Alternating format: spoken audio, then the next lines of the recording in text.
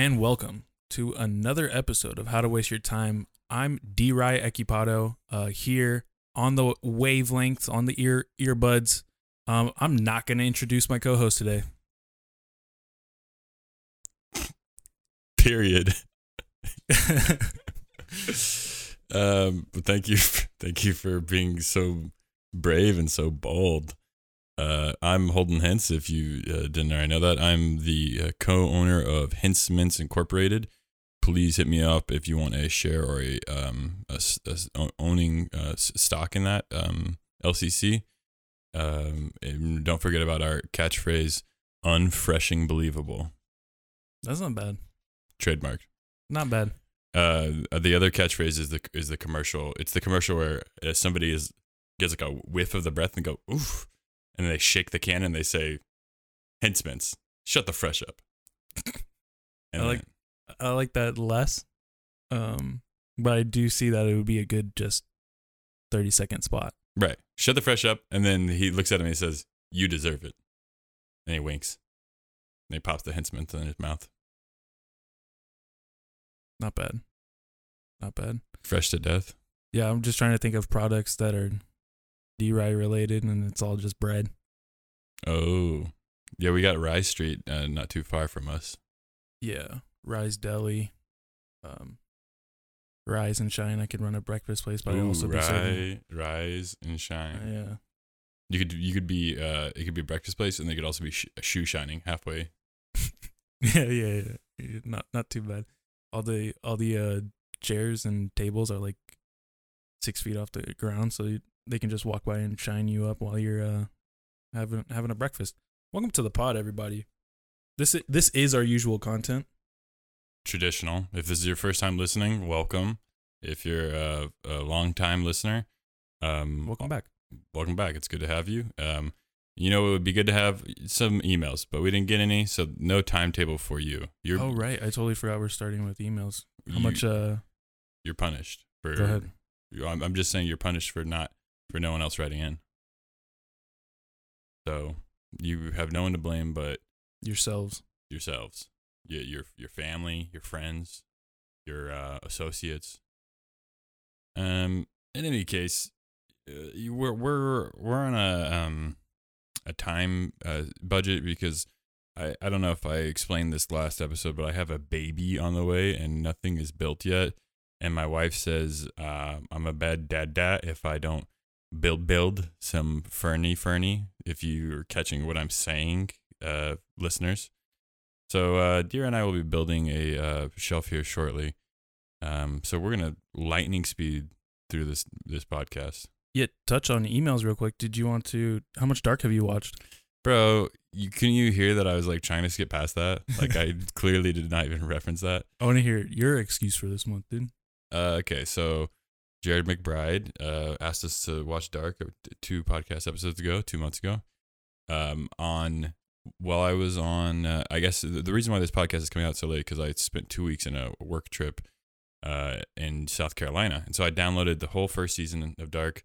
I saw him at the baby shower this month. I told him, "Hey, man, I'm going to finish the first season. It's all downloaded on the iPad. I'm good." I proceeded to, on the plane ride, watch like 3 or 4 episodes. I think I'm up to episode 6 now. I think it's a 10-episode season 1, so I didn't finish it. But was it you that brought up the timeline, that you found like an online timeline? Yes. Yeah. There's a whole just a guide. I think it's just made by the show creators, and you can pick what episode you're on, and it'll give you basically exactly show notes. And also, what's important is that like a lot of the characters, they're the same character, but they're different places in time. Right. And for whatever reason, for me, it's like German faces are completely irrecognizable from each other. And every time someone pops up on the show, I'm like, who's that? What is he doing? Wait, who is that guy? Yeah, I kind of get the same vibes because like a lot of names are like, Eric, where is Eric? Are you Mars? Is this, where did Lars go? And I'm like, oh, which one is he? Yeah, so that would be helpful for me because like I said, I'm 6 episodes down. They go back and forth from the 80s to like modern day, and it's the 3 Mads, Mikko, Michael. Mads, those are technically 3 different characters. Yeah. It Right, could I mean, could be one character in real life. Your name could be no spoilers. Dude. Mike. Uh-oh. I'm enjoying it. Yeah, it's good. We'll hold our ratings until we finish it. There's your monthly dark update. Yeah. Hope you enjoyed it. Season 2's a banger. Yeah, if you guys are you on season 2? I'm about to finish season 2. Oh, it's even better. Yeah, like I said, the first season, like 7 episodes are set up. So Yeah. now it's kind of in a stride that I really enjoy. And as far as like some of the science and theories that come out of it are also really fun and entertaining because you don't really see them explained as well in other time travel type of media. Yeah, I do love time travel. I think it's just it's such a moody show. It's hard for me to be like, It's hard to binge like multiple episodes because Right. I feel down. I feel kind of down after watching a few, and I'm like, I gotta go get a drink of water or something. yeah, it's just a lot of heavy content, like a lot of like layers to it that you can't always see. And so Yeah, and it's your brain's thinking really, really hard. yeah, and this kind of weighs you down a little bit, but it's good. I'm enjoying it. Looks good. We'll talk about dubs when we get to our TV section, but Oof, I'm excited to hear about that. Okay, this is gonna be the cue that will set off movie talk to get the show rolling. So without further ado.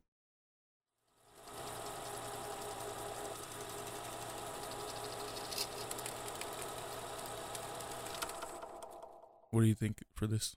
People screaming at Alfred Hitchcock birds? I don't change up the cues. I know. Oh, so you're trolling me? Am I getting trolled? That's what every month I hear something different in my head. You know what I mean? Yeah, that's fine. As far as cues go. Yeah, it must be easy not editing the podcast and just waiting for it to come out. Well, I'm currently editing it in my head. Oh, You know okay. what I mean? Well, let me know. So what I hear is different than the final product, obviously. Yeah, I'll grab a USB drive. If you could just export that out of your head and then I can put that in the computer, that'd be great. Thanks, man. Like I said, speedrun, we're talking at 1.5, and then we're slowing it back down to release it. So if you're listening to it at 1.5 right now, you're actually listening to it at 2 times speed. yeah, that's how fast we talk. That's how dedicated we are to the speedrun. So the movie I'm going to be watching is a 1990s classic that I heard you have never seen. It is called Demolition Man. Do you know anything about it? I've heard the title before. So I'm gonna assume that it's a documentary of No. so it's this steel worker, and he's just spends his days breaking down cars and different type of metals and scrapping them and then sending them to the steel mill. It's a demolition man. Yeah, Larry the Demolition Man. Like before he was Larry the Cable Guy, he was Larry the Demolition Man. No, it's a 1993 classic with Sylvester Stallone as he plays John Spartan. Big shout out to Bungie for stealing that one and their Halo Combat Evolved series. And then it also stars Wesley Snipes playing Simon Phoenix, aka the What a badass name. yeah, the quintessential villain of like all time. So the very basic plot of it is in our day they're a cop and a criminal. So Stallone's a cop. Cops and robbers. Yeah, just classic cops and robbers, and they both. I think it's somewhat in the future, and then they both get charged for a crime, and they both get put on ice. Put on ice. And then it's the future. Freeze. Everybody freeze. Cool it. Wrong guy. This is Sylvester, not Arnold. But essentially, what happens is they wake up. Well, somebody wakes up Simon Phoenix before he's supposed to be woken up, and it's like the future. It's like utopian future. It's also based in reality.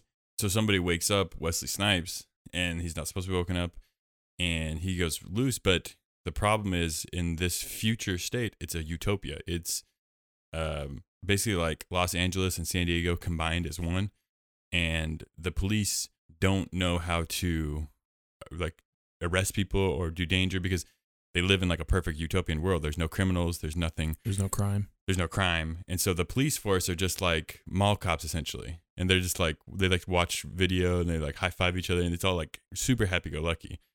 And it's not even that far in the future. It's only like 50, 60 years in the future. But it's like 2055 or something. Yeah, something like that. But it's brilliant because Sandra Bullock plays this super naive, like rookie, young shot, like cop who like loves the 80s and loves the 90s. And so she's like reminisces on it. But like nowadays it's like, oh, all that kind of like stuff is outlawed. There's no more like diesel cars. Like everything's like all like fuel emission safe. So it's like, there's things that she's nostalgic for, but she was never alive for. She's like definitely has like an old soul. So that was their sentence for their crime was to be frozen. Frozen, yeah. And so they had to bring John Spartan out because he was the only person who ever arrested Simon Phoenix. And so they unfroze him before his time was due too. And he's like, "What the hell is going on?" And then you hear in the background, and it's like, "You have been fined one violation for bad words." And he's like, "F you." It's like, yeah. And so it's a reoccurring bit. Like it's this future that's like perfect, you know. Is this like an action comedy? It is totally like a campy action film with like undertones of like comedy that just really work. Like Sandra Bullock is so like her naiveness in this film is like beautiful. I expected this movie to be so bad. I loved it. I absolutely loved this movie. It was so good. Yeah, that's what I do know about this movie is that there's like a general fondness of it. Not like I've never heard that it was bad or good, but everyone just seems to like it. Yeah, I think campy horror films don't really work for me. For something about them, it's just like if I go back and watch like the slasher films like Friday the 13th, it's just gonna be like, oh brother, you know, because it's just like corny over the top. Because it almost is like maybe self-serious at that point in time. But campy action films that like were like self-aware were excellent, and I really really like a lot of that stuff. And because it is ham-fisted, but it also has this 80s 90s like golden rose tinted glasses tinge to it that's just like, oh, this is really cool. And it's like watching some of those old like Kurt Russell films is really awesome. Yeah, those I love those. Escape LA is probably one of my favorite like campy action movies ever. Yeah, I still need to watch that. The National Lampoon one with Charlie Sheen. I don't know. I forget the title of it, but it's that one's also like extremely goofy. Because that one might be too on the nose. I think that's what I was about to say. It kind of just crosses that line because I know there's a few moments where it's just like, oh, that's too ridiculous, but it's kind of like a National Lampoon movie, so it's like it's expected. They definitely take it to the next level. I get what you're saying too, because like just having this conversation the other night with some family members that like every campy horror movie is just based off of Evil Dead, and like Evil Dead kind of just does it the best, and it's the only like campy horror I really can enjoy. That and like maybe Scream and like Scary Movie, those kind of work for me. But anything else that's like with horror, I do kind of just like, I want you to take it seriously. I want you to like, you got to be creative to like scare somebody. So it's like when you're loading it full of like campy horror jokes and stuff like that, it's like it kind of just like I should have just watched a comedy. Yeah, and I think that's my problem with like, so the film you're talking about is Hot Shots. Yeah, I think with Charlie Sheen. So my problem with that is it's like closer to like Airplane. You know what I mean? Yeah, that's what I'm saying. It's a Lampoon movie. It's like it's so ridiculous. Right, and I think it works when it has to. But yeah, there's like, it's definitely like where you're saying like Demolition Man, it's like I would love to sit down and watch that. Like Lampoon movies, like just put them on the TV and like yeah, you look back and forth. Yeah, it's like, oh, this scene's hilarious. And then when it's like talking about like trying to get through the wacky Lampoon story, it's like, okay, I can tune out. Right, exactly. Whereas like Demolition Man, you want to sit down and watch it and enjoy it. Right, and you want to follow the plot line because the plot line's really good. Like the other thing that I noticed was fun. We watched the UK version, and in the UK version, they had to change something because in canon, Taco Bell wins the franchise wars, meaning that in the future there are no more franchises. Everything is just Taco Bell because they've won that war. Taco Bell won. Yeah, Taco Bell won. And so there's no more franchises, it's just Taco Bell. But I'm okay with that. yeah, awesome. And there's like this cool like futuristic Taco Bell. It's really cool.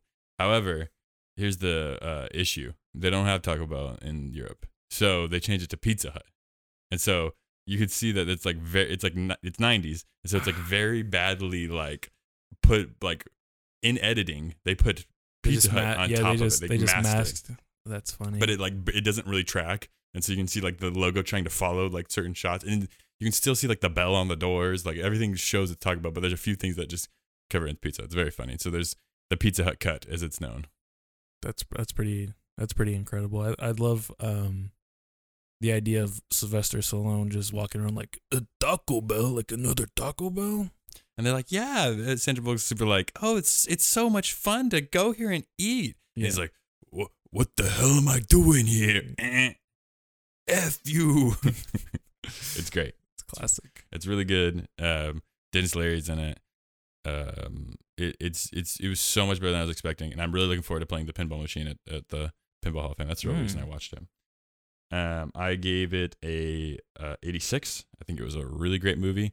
I think there's a lot of, like I said, campiness that can go either way. But Wesley Snipes does a great job as a villain. He's almost like cartoonish, like Joker-ish type villain. Absolutely. Like almost reminds me of like Fifth Element type, like cartoonish, like with like the villains. But it's still a lot of fun, and it's like it's so good that I'm like I would totally be really willing to rewatch it like this year. Like that's how much I enjoyed it, and I want to share it with other people. So watch Demolition Man. Do yourself a favor. Great movie. Really, I love the whole like future aspect. Like it's sci-fi. It's totally like a sci-fi film. Mm-hmm. It's really awesome. You should definitely check it out. Moving on to my watch of the month. I could have watched a classic from the 80s, 90s, but I watched the reboot, Candyman. Reboot. Yeah, we avoided this one because no horror movies while the wifey's pregnant. Is that a real thing? Because I know she was asking about Squid Game too. Which seems like a really like calm, like I mean it's not calm, but it seems like mellow compared to like something like Candyman. Yeah, it is compared to, but there's still some decent scenes in Squid Game. We'll get there. Yeah, talking about Candyman. Candyman, the original one, it's a horror film. The original one came out in like the 90s, and I remember it's like one of the original, 92. It's one of like the premier like black horror films, and like produced, directed by a black male. Like yes. So I only have memories of the other Candyman, but I'm really glad about this version because it's a sequel. Like it's pretty much a straight up sequel. One of our directorial favorites, Jordan Peele. Yeah, I know he has a hand in this, right? Yeah, the director. No, he's not the director. He's the director. He's not the director. He's the writer. So it was written by Jordan Peele, Win Rosefield, and then Nia DaCosta was the director. Nia DaCosta. Yeah. So she directed it, but I guess they all co-wrote it together. And fair enough. There's 3 American black people who I realize now I made an error just 10 seconds ago. The original film was written and directed by Bernard Rose, who is a white man. So I definitely feel like they took something that they felt was a part of like black culture. American culture, for sure, and made it their own, which I think is a kind of a powerful, cool thing to do. Yeah.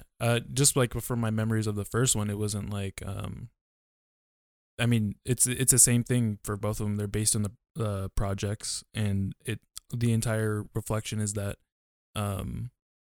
these marginalized people are being hunted by police, basically. So Candyman is the opposite of that, hunting down people of, maybe more privilege or different skin color because of their gentrification of the projects or their neighborhoods. Yeah, the original one was about a slave that was murdered, and was he was murdered because he was dating the daughter of a wealthy white man, So I can imagine there's a lot of race relations in this Yes. one. So in the original, who's that actress? In the first one, Yeah. Virginia Madsen.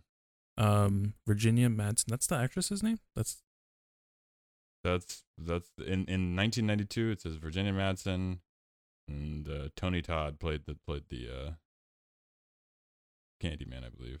Yeah, I don't really want to give it away, but in that one, she basically is framed for kidnapping this black baby and is going to sacrifice him to the Candyman, if I'm not mistaken.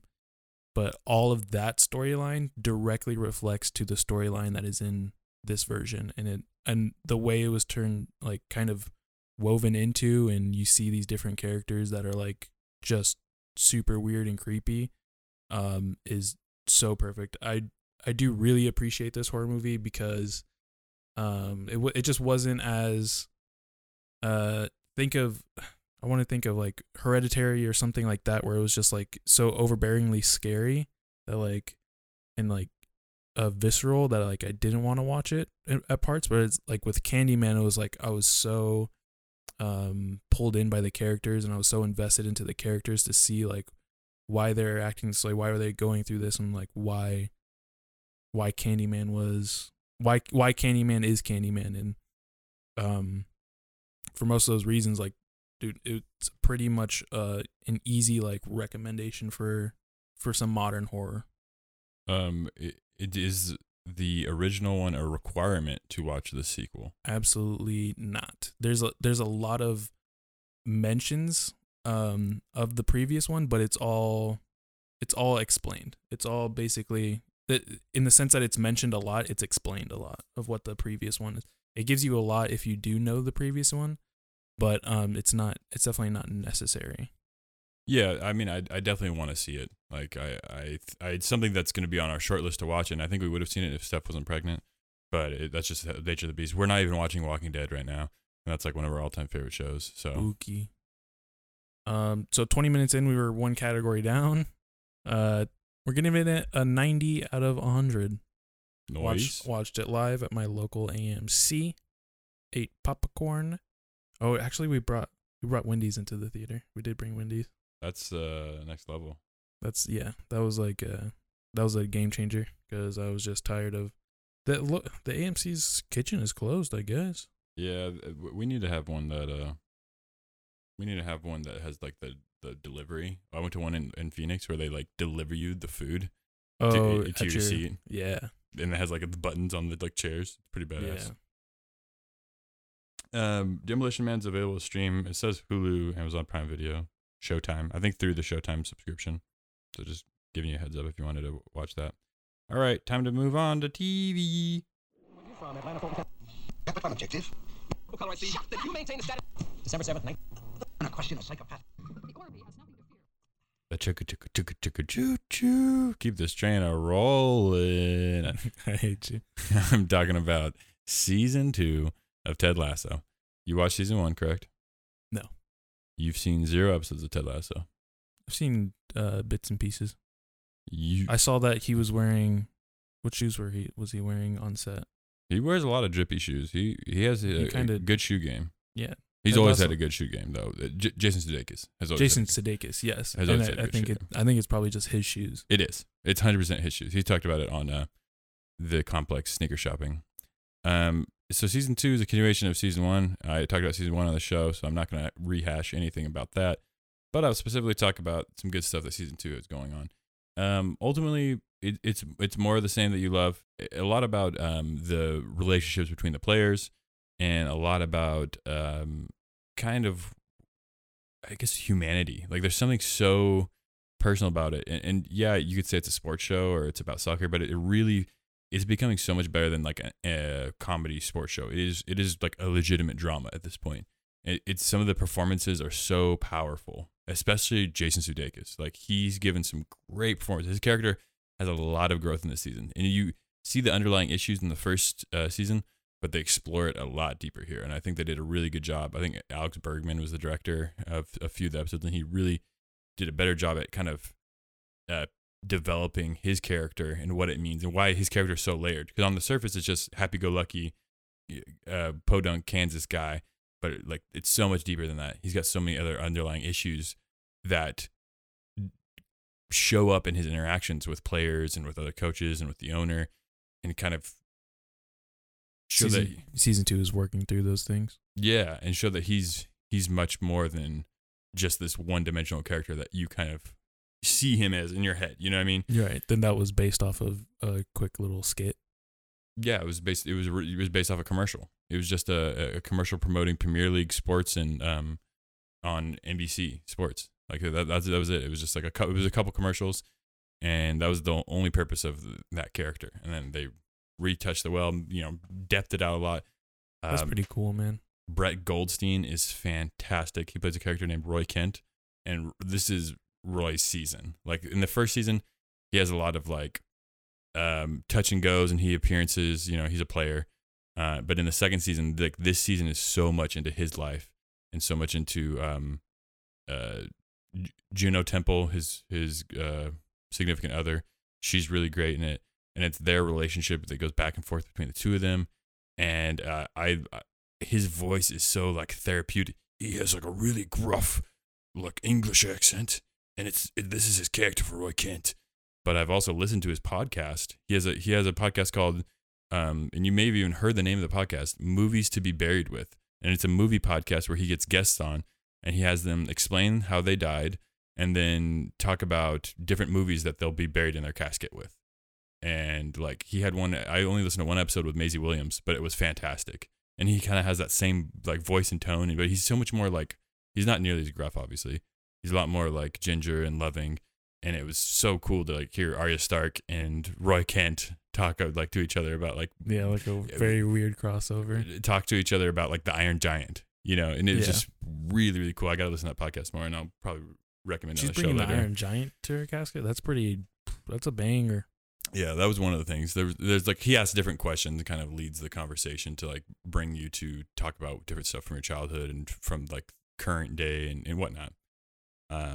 And he's a great facilitator, and it shows that he's a great writer too, because he's a comedian. He writes a lot of like the stuff for the show, and this season is absolutely brilliant. Like one of my favorite characters from the first season gets developed a lot more. Sam Abasanya, he gets his character out of Nigeria, has a lot of references to Africa and to maybe some conflicts that arise from that, as well as interpersonal conflicts with other members of the staff. And Coach Beard gets his own episode entirely to himself. That was kind of cool. It almost felt like a backdoor pilot for his own spin-off show because he was such a crazy character.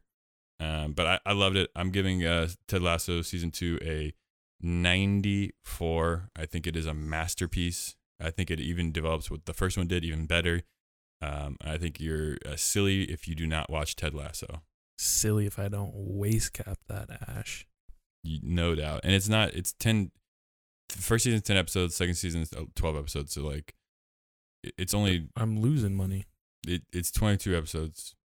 You'll find them if you have T-Mobile. I think you get a year of Apple Plus for free.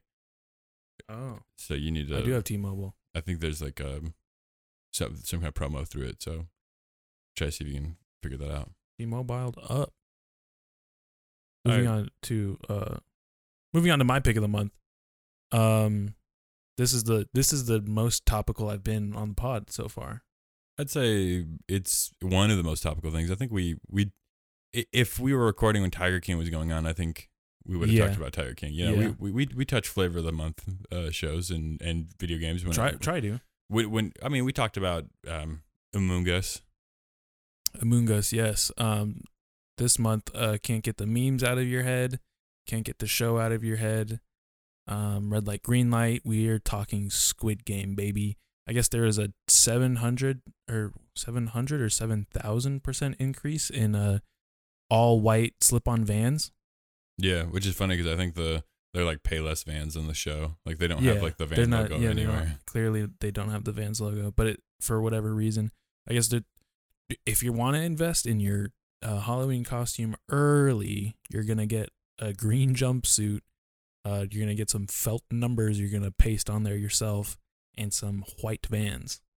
Yeah, I saw that as well, and I kind of got a small grasp of what the show's about. It's kind of like it's like participatory Hunger Games essentially. Yeah. So honestly, think close to my Alice in Borderlands show, but instead of just competing for because you're locked up in this alternate reality, you're competing for money. It's a 6-day competition. You have several games that you have to get through, and if you're eliminated from the game, you don't get any money and you get big dead. They shoot you in the chest if you lose a game, and then if you win a game, it's all collected in a pool. Each contestant enters the game with this amount of money betted on them, the same amount as everyone else. So when you die, gets added to the overall pool that is for the winner's winner. I think the most interesting thing is it's a Korean show, right? See.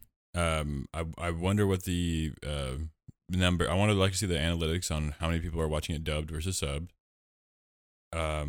But I just think it's interesting that something from Korea is getting widespread phenomena like this, because most of the time it's not foreign stuff that gets that, especially not here in America. Yeah, especially not here, especially when it comes to like, I saw Netflix releasing merch for it, which is also a rare thing. And it's like customizable merch, so you can, like, everyone is assigned a number.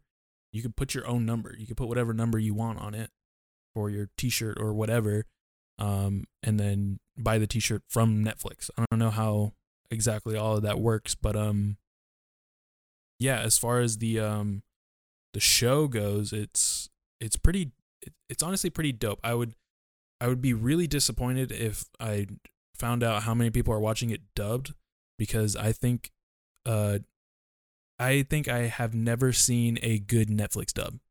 Like 100%, I think I've watched 2, 3, 4 maybe. I know I watched Money Heist dubbed, which is a Spanish show, and that was Cardinal Sin. That was very awful. This I watched not even 30 seconds of it dubbed, and I realized that it's incredibly awful. Especially when it comes to the points where these are one of the best Korean performances, and like the actors are performing so well. I would hate to hear them just completely like cucked essentially to a bad voice actor.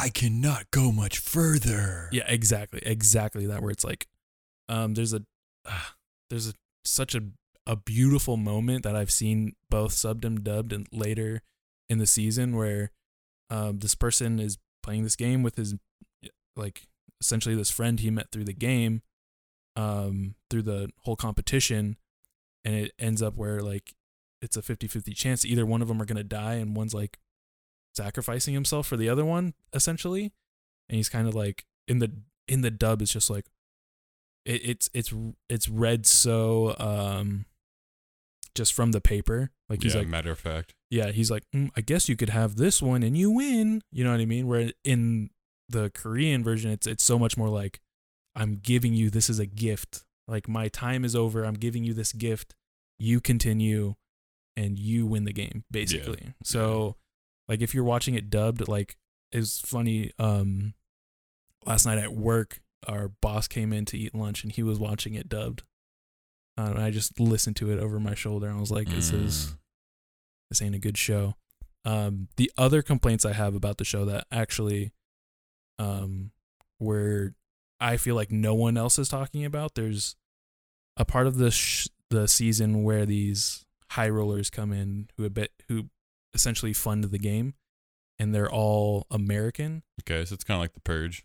Exactly. Think of The Purge, like there's this hierarchy that all fund the game. The game is their entertainment, essentially, and they're making bets and they're doing weird things, and they're weird debaucherous characters, and I don't know why every show needs to have that one. It's like, this one specifically, they pulled Americans off the street or something.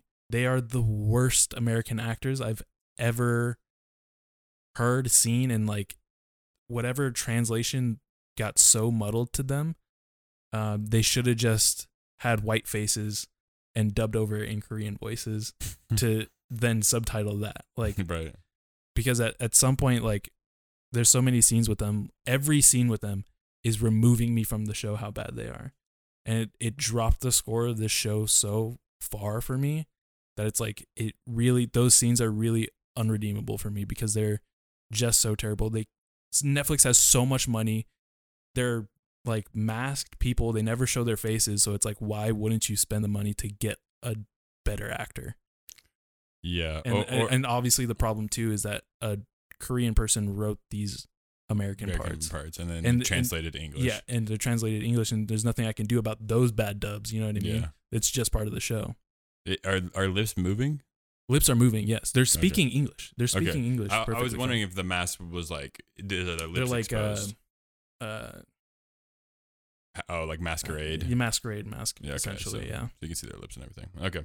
All right, interesting. Yeah, we're gonna watch it. So I'm looking forward to when I get to that point, and I'm just gonna very loudly laugh. It's just gonna be uproarious laughter. Yeah, that's how the only way I really got through it was like, oh, these guys are that ridiculous. But overall, I think we're dropping a Squid Game at 78. The ending too left it open for a second season, which I kind of didn't want. I think it should have been, the ending should have been tied up, is what I'm saying. Like that would be the best arc for the character. This arc for the character, leaving it open, means that he's still made no growth, essentially. So it kind of is unfortunate, but That's kind of a spoiler for the end of the seasons, but thanks for that. You see it a mile away. It doesn't. It Oh doesn't. I haven't even started the show. I'm 1,000 miles away. I gotta wait till I get to a mile away. It's fine. You'll still enjoy it, I'm sure. But I'm gonna drop the 78 on it.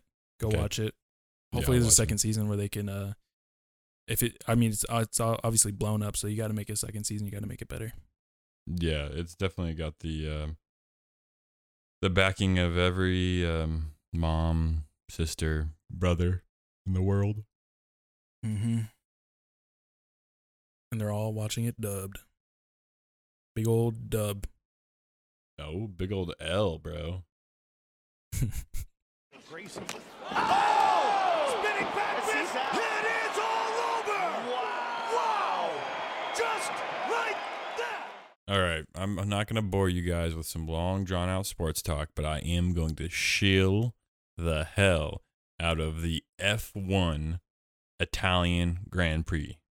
Now, I know we've talked a little bit about F1 on the show, and y'all might not know much about it, but here's the thing. We're fully in love with the F1 sports genre, I guess you could say. No doubt. And I say fully in love, but I can also recognize when it's a boring ass race. When I fall asleep for 50 of the laps and nothing has changed. I fully recognize that was not a good race. It was like Zandvoort or something like that. It was not a good race. It was a boring course. I didn't enjoy it. However, the following race, the Italian Grand Prix, man, where do I even begin? So in qualifying, we had Bottas. He had to get a new engine, and so anytime you get an engine, once you pass 3 engine replacements, your 4th one requires you to take a penalty, aka you start in the back. So no matter how high you qualify, and I think Bottas qualified really high, he just still had to start in the back. So he started 20th because there's 20 races, right? And then we got my boy Daniel Ricciardo, the only Australian racer out there, playing out of Perth. Danny boy, racing for McLaren, who's my second favorite racing team. There's 10 racing teams. I got them number 2, Alpine number 1, but still, they're great. And so he I believe qualified number 1. nice. And so he's leading the pack, or at least he's 1 or 2, with what's his nuts, Max V. Verstappen, and Max then V. of course you got Lewis Hamilton, who's like I said, he's the Tom Brady of Formula One. He's the you have to say he's the Tom Brady because he's the best racer probably of all time, and he's still racing, just like Tom Brady. Tom Brady's probably the best quarterback that has ever lived, and he's still playing. You're right. So you can't compare him to somebody like you can't compare him to Michael Jordan because Michael Jordan's not playing anymore. Who would be the Tom Brady in basketball right now? LeBron James? Yeah, LeBron is the Tom Brady. I mean, I think LeBron's legacy is closer to Kobe's. Where it kind of tails off. It's not super dominant through your a few finals losses. Yeah. AKA MJ was 6-0. That's neither here nor there. Okay, so Bottas starts at the very back. He's 20th, and he has slowly he's working his way up the course, just passing people left and right because of course he's driving a Mercedes. So I mean, I wonder what had caused him to have 4 engine replacements. Yeah, I don't know. Sometimes I mean, if you crash, you got to get a new engine. If you did not finish, or if you not liking the way it's performing, just swap them out. It happens all the time. Like and they're allotted 3, and then once the 4th one comes, and I think this race, Lewis Hamilton has to do one this race. Yeah, so maybe 2 you didn't like and weren't performing, and then 1, like an actual like mechanical failure happened. Yeah, mechanical failures happen all the time. But anyways, he's driving Mercedes, one of the best cars, so he's passing people left and right. Ricardo's holding tight on to the lead, and then we got Hamilton and Verstappen just kind of going back and forth, like messing around in the middle of the pack, like near the top middle of the pack. And I'm already enjoying a great race because neither Hamilton nor Verstappen are leading, who have been leading every single race like for hundreds of laps. And so Ricardo's leading. His teammate Lando Norris is like real close. Something happens with Verstappen where he has to go off. We started locking up, so he got to get a wheel change. And so he got a wheel change, and they took a little bit longer in the pit than they need to. It was like another 5 seconds, and he's like freaking out because he's kind of a crybaby. I'm not a big Verstappen fan. So he comes out already kind of pissed, and he comes out at the same time Lewis Hamilton, who's his basically tit for tat rival at this point, as far as winning the champions race as far as points go. Winning all of this season because it's a very close race between these two. And he comes out at the same time. Lewis is already there, and so they're going basically back and forth to a point where Lewis Hamilton didn't give Verstappen enough room, and Verstappen's going to drive aggressive because he wants to pass Lewis Hamilton. He's not going to let him get the leg up. This is coming out of pit lane? Yes, coming out of pit lane. Oh, okay. And Verstappen just drives angry because of this little thing. And he doesn't like Hamilton, and he knows it's Hamilton. And they're both just super overzealous drivers. Yeah. And so he doesn't give enough room. Let me dish out some penalties, baby. Actually, the funny thing is, of course, Hamilton, the Brady of the sport, doesn't get a penalty. And what ends up happening is Verstappen drives over the top of Hamilton, over his car, because the way that he goes up on a curb, drives over the top of him, and both of them swerve off on the side of the road, and they just both immediately Verstappen gets out of his car because he knows it's going to be a did not finish. There's no more racing because both of their cars are just basically totaled, and not even like concerned about the health for Hamilton. He just yells out, "That's what you get. That's what you get," as he walks off, like furiously walks off in anger. Because he's saying he didn't give him enough room, so that's what's going to happen. Like, because you're supposed to give like a card length room coming around like a corner around an edge. Well, yeah, coming back out of the pit lane. The pit lane is not a racing lane, so like if there's always, I mean, Hamilton catches a lot of penalties in there for like, you're only, what's it like? You could only exit the pit lane at a certain speed. Yeah. Where it's like it's legit like safety reason, right? And they're just like, blow that off, and I'm gonna rip out the pit. Somebody else pulling out. Oh well, oopsie. You know what I mean? Like, and so like when stuff in the pit lane is really funny because it's like it's literally just all safety based. So like when you get those penalties, it's like you're always gonna be the asshole. Well, the crazy thing is, Verstappen's car going over the top of Hamilton's car, the halo, there's like a little halo above them that's like made of like really strong and force, like Right. it literally saved Hamilton's life. Like if that wheel would have hit the back of his head, who knows what could have happened. Yeah, just break his neck and. Right, exactly, because the force that was coming through, it happened so fast. And so the halo totally protected him. Everyone was safe, like no injured or anything like that. But because of that, they had to basically restart the race, have a safety car do a lap with everyone, and then restart everything in order. And meanwhile, Bottas is still freaking climbing. He goes all the way from 20th to 3rd place. Nice. He was able to pass up 17 places to finish on the podium. And my boy Ricardo finally wins a race after like, I think 2018 was the last time he won a Grand Prix. It was like 3 years later, his first one with McLaren. And it's huge because, like I said, it's been Verstappen and Hamilton nearly all season. So now the back half of the season, like shaking things up with people being winners or different people finishing on podiums, like it's fantastic. It does take both of them to eliminate themselves from the race, but yeah, it's iconic too that this is the first time they've ever both eliminated each other from the race. They both did not finish throughout the season, but they took each other out, and so it's like, oh great, now we're gonna have an awesome podium, like something that's totally different than what we've seen all season. That's so funny.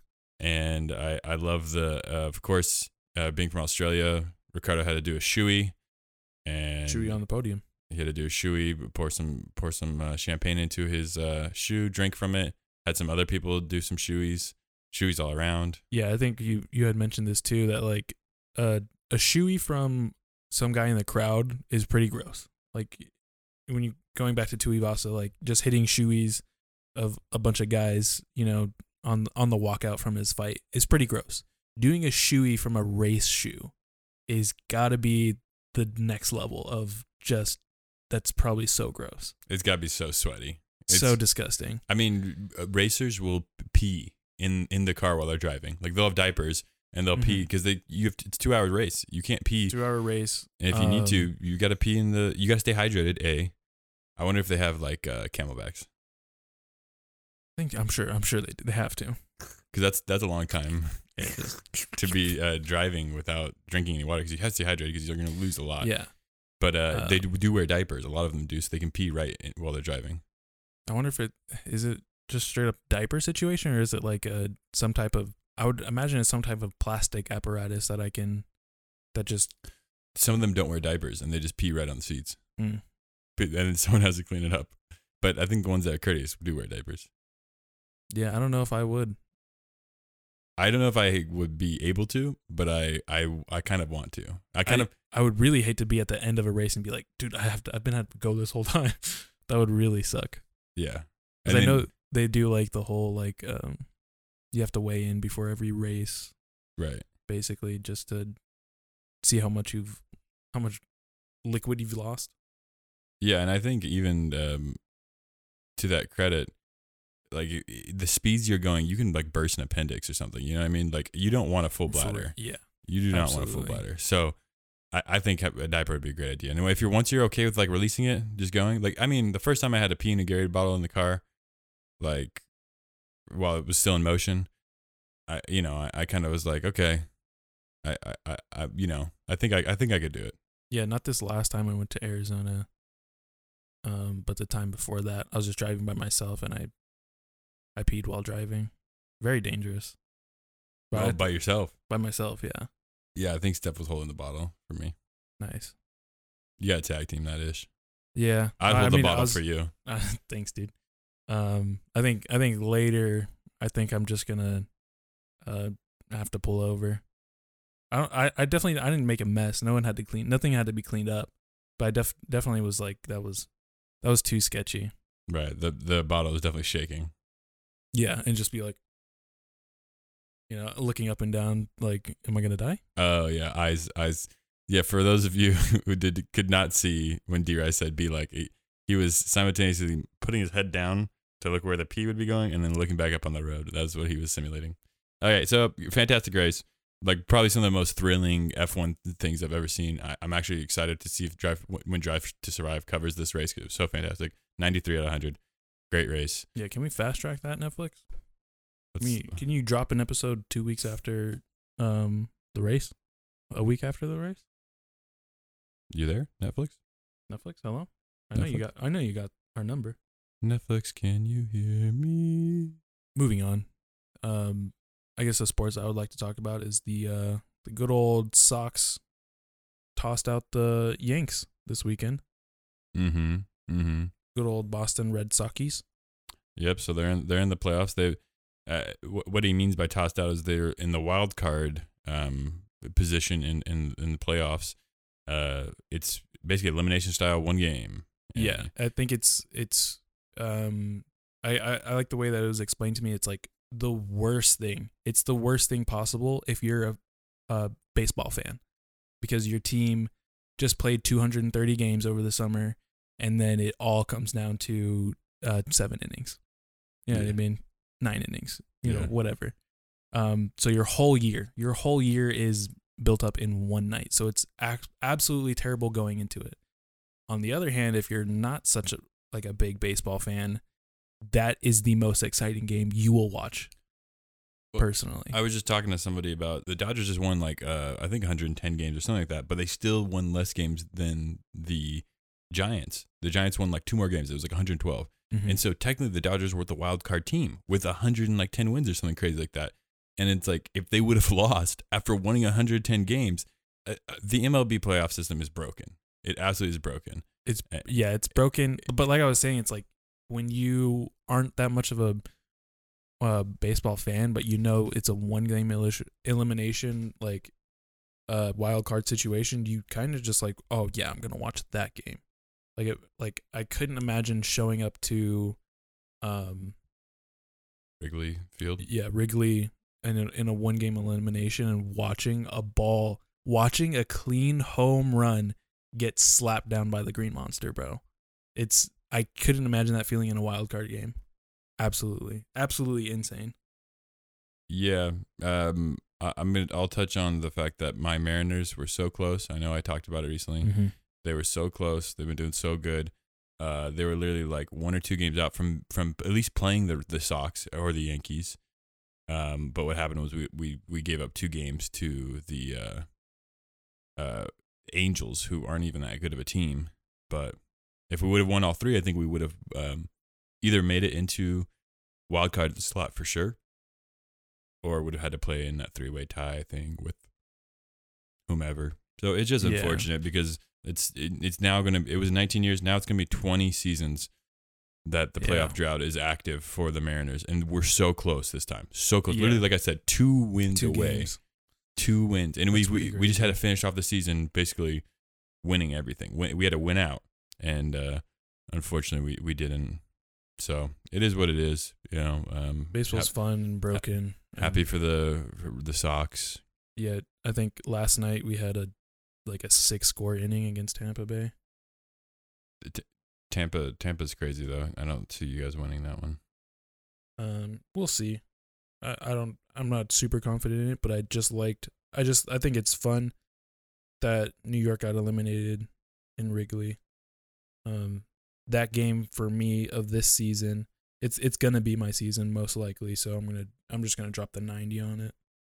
Yeah, I mean, when I was at FLETC, what I said as a training, my work training, Mm-hmm. I was staying up because I'm in the East Coast.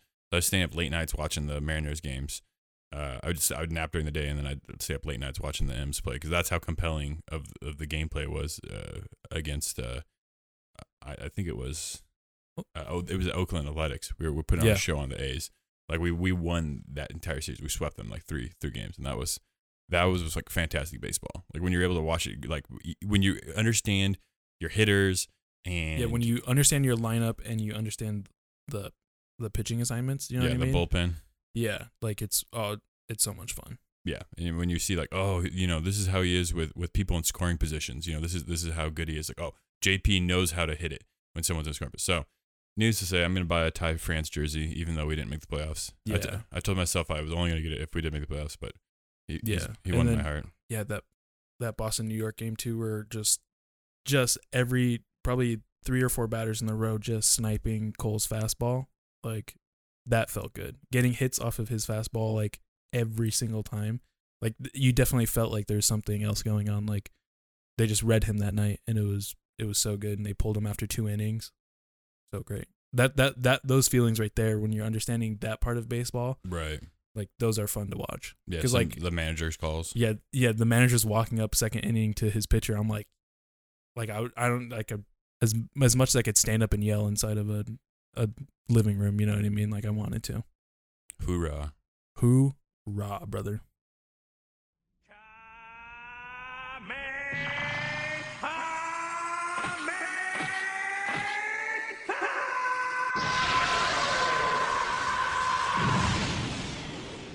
In the anime world, we are going to just talk about one thing and one thing only, because it's going to take a little bit of time. It's probably going to take 10 minutes or more.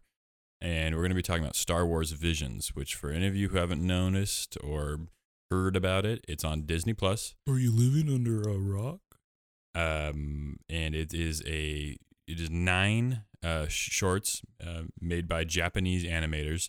So it's technically the first Star Wars anime to exist, but each one of these 9 episodes are distinctly very different, both in style, content, year in the timeline, and just different than anything really we've ever seen in the Star Wars universe. Yeah, it really is just 9 separate shorts, under the same umbrella title, Star Wars Visions.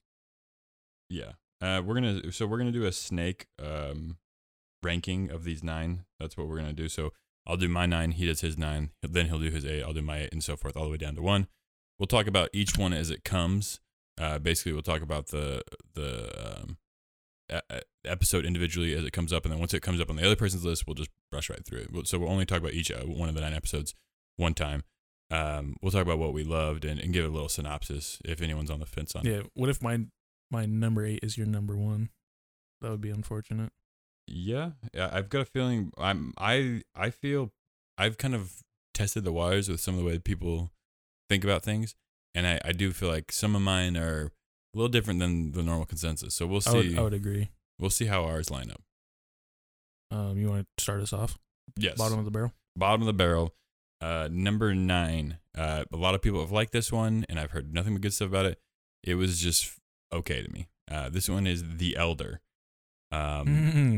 I feel like this one was a lot of dialogue. The scenery wasn't very special. I guess the brief synopsis of it is that it's a Jedi and his Padawan kind of get an assignment, and they go try to track down like a Sith, essentially, that still exists. That's the bare bones. Yeah, they're driving. They're patrolling the outer limits and Outer Rim. Yeah, the outer rim, and the master, the Jedi master, gets a sense of evil. Right. And so they pull into the nearest freaking planet, and sure enough, there's a ancient Sith just there doing nothing. I think it's just kind of boring. The action sequence is fun. There's lightsaber battles. The recurring theme of Star Wars Visions, I want to let you guys know right now, is lightsabers. Every single episode has a lightsaber involved with it. And they're attempting to be as unique as possible. Yes, absolutely unique. But it's not like there's no smuggler stories. There's no like stories like about bounty hunters or like smugglers or different like people. It's not Rogue One. It is actually legit. It's going to be follows lightsabers in general. Lightsabers in general and people who wield them, and not necessarily always Jedi or Sith. But in this case, it's straight up Jedi, Sith. It's very cookie cutter of what you would expect a maybe like spin-off novel based off of like maybe someone who liked the prequels wrote this novel. It just didn't. It's later on in the series, and it just felt like the story regressed. Like I said, the action sequence was fine. A lot of people talked about, oh, it's really cool. It's calculated. It's more like chess. And it's like, sure. I was really bored by it. Again, I'm not even giving it a bad score. I thought it was fun. I give it a 65. I think it was a fun, like, okay. I had an okay time with it, but I couldn't say it's a good one. It's not going to be one of the good ones because once I saw what the potential was, I just thought this one was okay. Even on an animation standard, I just thought it was okay. Yes, I agree with you. It's like middle of the list. I think it's like 5th for mine. So like no spoilers, bro. Don't give your numbers yet. What are we supposed to do? You're just saying, oh, just give me how you feel about it, and Give me- then drop the number when it comes. I don't want you to say one and then be like, oh, that's my number one. Yeah, I understand. Elder's my number one. No. Yeah, I kind of feel the same way. I think I liked it more because it just reminded me of kind of your traditional samurai animes. It gave me a little bit more of that feeling. I did enjoy the Master Jedi character a lot. I think he was really cool. Sure. I've never seen a Jedi look like that man, and I thought that was cool and interesting too. Yeah, a lot of Visions is like, I'd say paving the way for the Star Wars like universe. Like you're gonna see a lot of things you've never seen before, which I really liked. Yes. The whole Jedi's kind of just, patrolling like their peace officers is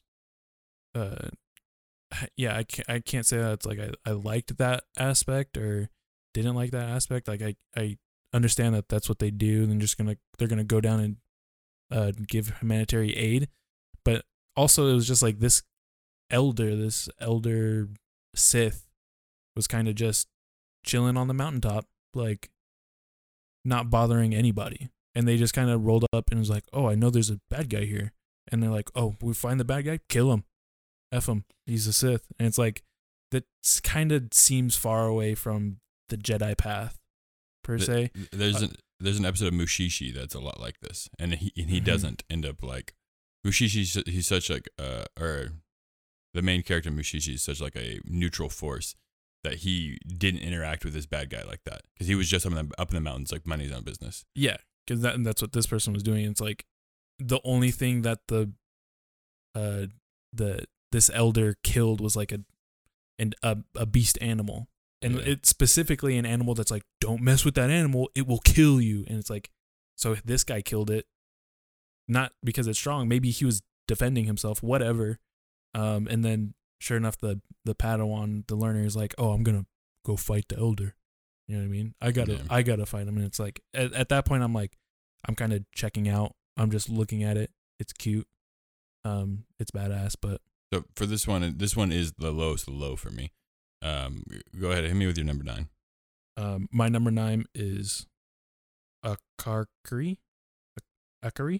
Okay. Akakiri. Akakiri. This one I didn't like the way it looked. My bottom 3, I'm just gonna say they're all 70. So this is a 70.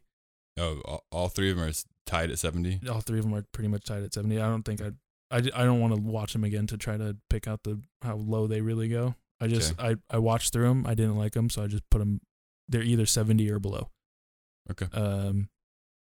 This one I felt like I didn't care for the character. I didn't care for the characters, what they were going through. The problem with it being a short, it's like these people aren't established to me. Right, 13 minutes. I don't care what they're going through. The character, the enemy Sith, was coolish, I guess. That once again, they didn't strike me as like a person I should fear, a person that is noteworthy. The whole episode itself is kind of just middle ground for me, and especially too when the animation isn't spectacular enough to like draw me in. Yeah, it's definitely a different one. Yeah, the animation is different, and I think that can be a little off-putting for people who are like expecting more traditional anime style. Yeah, that one I wonder what. There's a show I'm thinking of that looks like it. Oh, that I had on here. Talking about Mononoke? I don't know. I don't remember the show. Whatever. Either way, it's just a 70 to me. It felt like that studio, just put together their B-reel and sent out an anime. Okay, so I'll tell you why I love Akakiri. I think this one's great. I love it because it literally follows the plot line of, if we've talked about it before, the Hidden Fortress, which was like the original inspiration for the first Star Wars movie. Mhm. So the R2D2 and C3PO are the two like bumbling idiots. Yeah. Akakiri actually has two bumbling idiots that are escorting like the princess, and then they need like samurai protection, who is like your Yojimbo type character, Yeah. and that's exactly what the first half of this follows. It's just 100% the Hidden Fortress done over in a Star Wars style with like a Jedi protecting them. And Yeah. so I mean, I I appreciate that callback to Kurosawa and like the OG and like the inspiration for Star Wars. Like it was done really well. respect. And I like the animation here. It is very different, but I thought it was really fun. The Sith was, like you said, very different as well. And then the ending is like almost like revenge of the Sith. And I thought that was super powerful because I've never seen that been done except Revenge of the Sith. And Revenge of the Sith, it feels kind of hokey, but here it's like, oh, okay. I mean, maybe you could say it kind of happened in the end of 9, if you want to say. I don't know, but I really, really like this episode, and I'd be willing to rewatch it, maybe because I have it overhyped, but I just remember being super impressed by what it was able to do in 12 minutes for me, because I do like the style. And I guess I should say right now, I watched all the episodes subbed. You? Oh yeah, it's subbed. Okay. Easily. Why would I? Because I know most people watched them in English voice acting. Yeah. And I know I saw Lucy Liu in the credits, and I was like wondering who she played at some point. I mean, Doogie Howser was Right. I know they got some decent names. They got some decent names, but I listened to his like English VO, and I was like, oof. It doesn't match for my brain. You know what I mean? Like, I don't know. Yeah, it didn't work. Yeah, I'm sure some of them were probably good, but for me, Akakiri is just okay. I can respect where the story is coming from and respect the ending. I know you think you did. I know you started this with I don't want to rewatch these. I think you should rewatch that one. I'll rewatch it. With granted, it was the last one. It's the final one, and I watched them all in a string. And this was also after I got off work. I just watched them. I just ran through them all. So we're talking. I got off at 7 a.m. after a 10-hour graveyard shift, and then just watched them all, which makes it almost like 10 a.m. and I'm like exhausted, tired. So it could have played a part in it, and I'm sure it did. Because I just saw the two bumbling idiots. I'm like, fuck, F these guys. Yeah, I get that.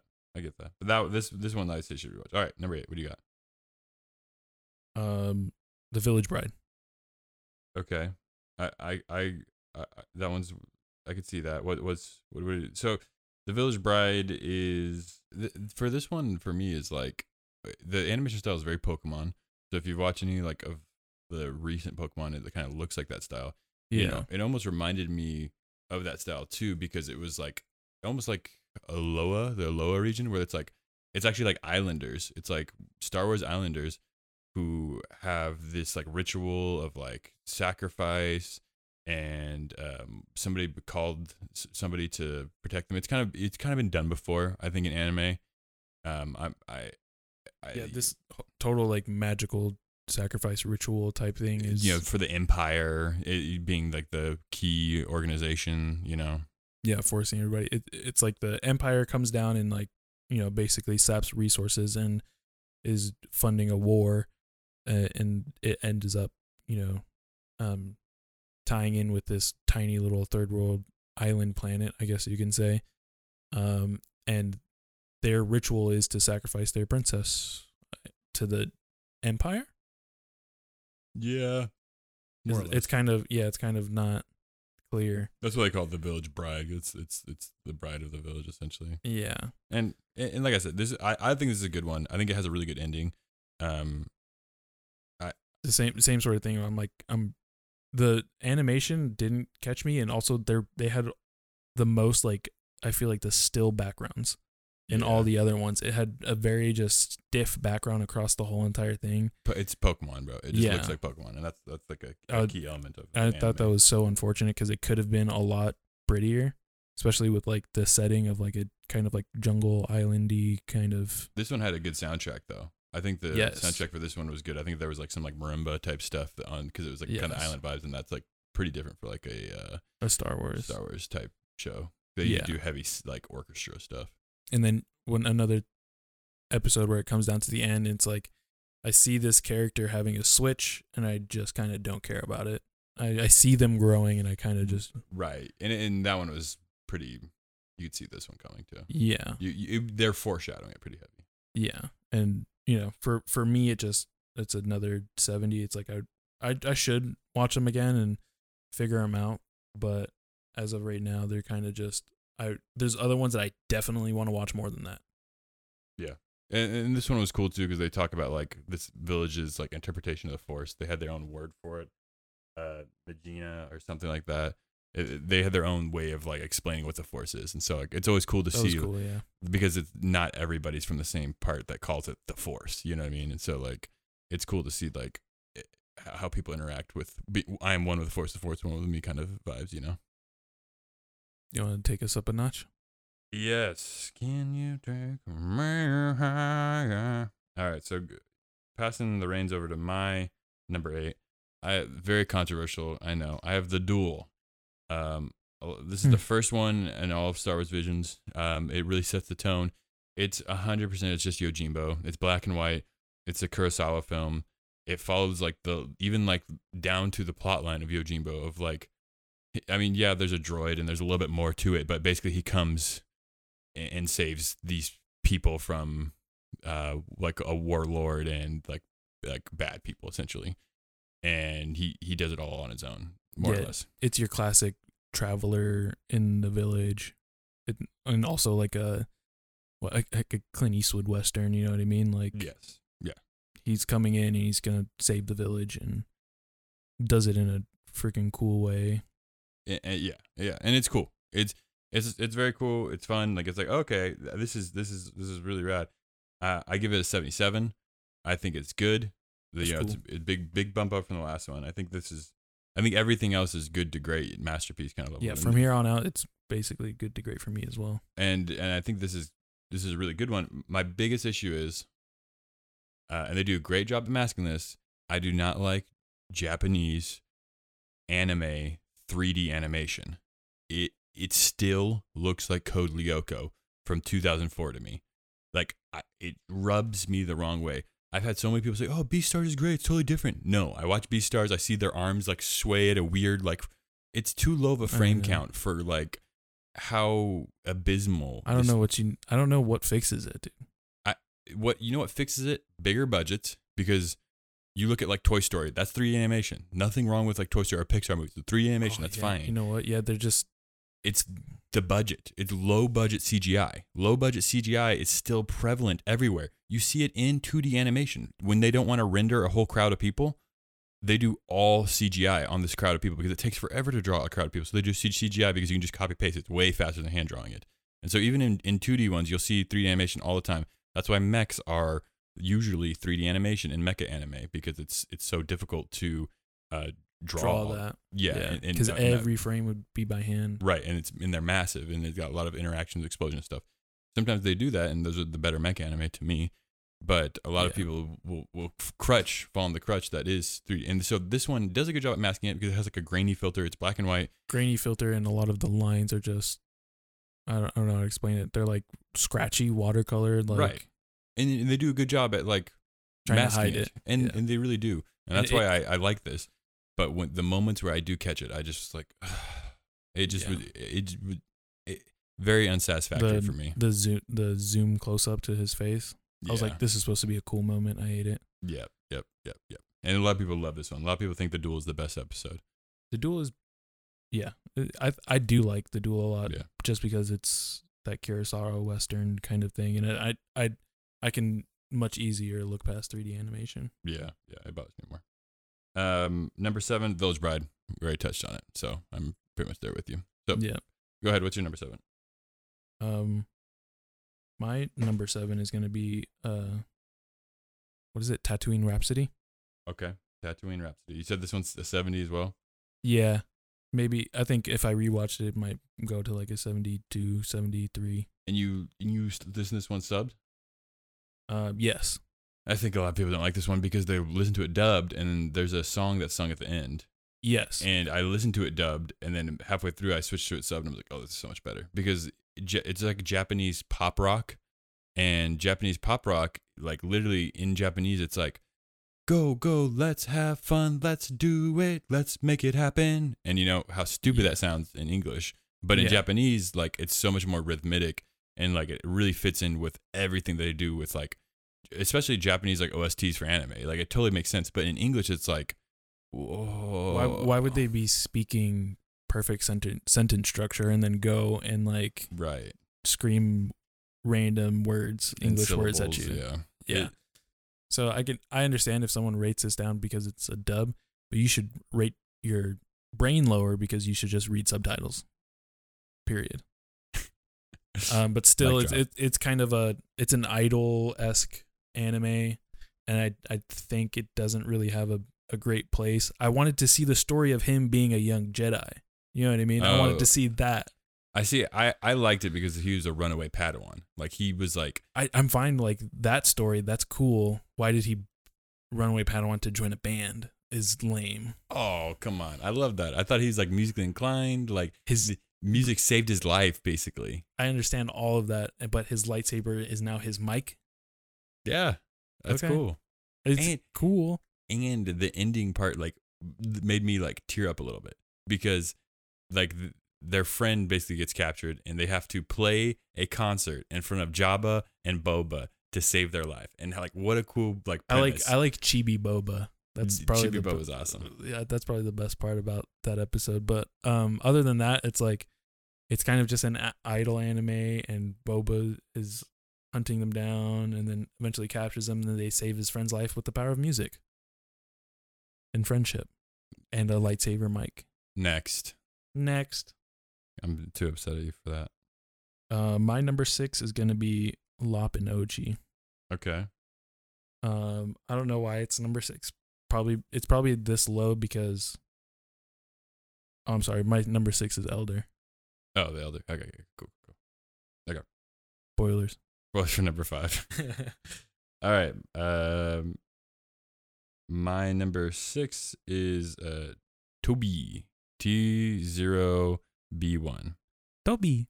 I liked it a lot. It's clearly Astro Boy, Mega Man.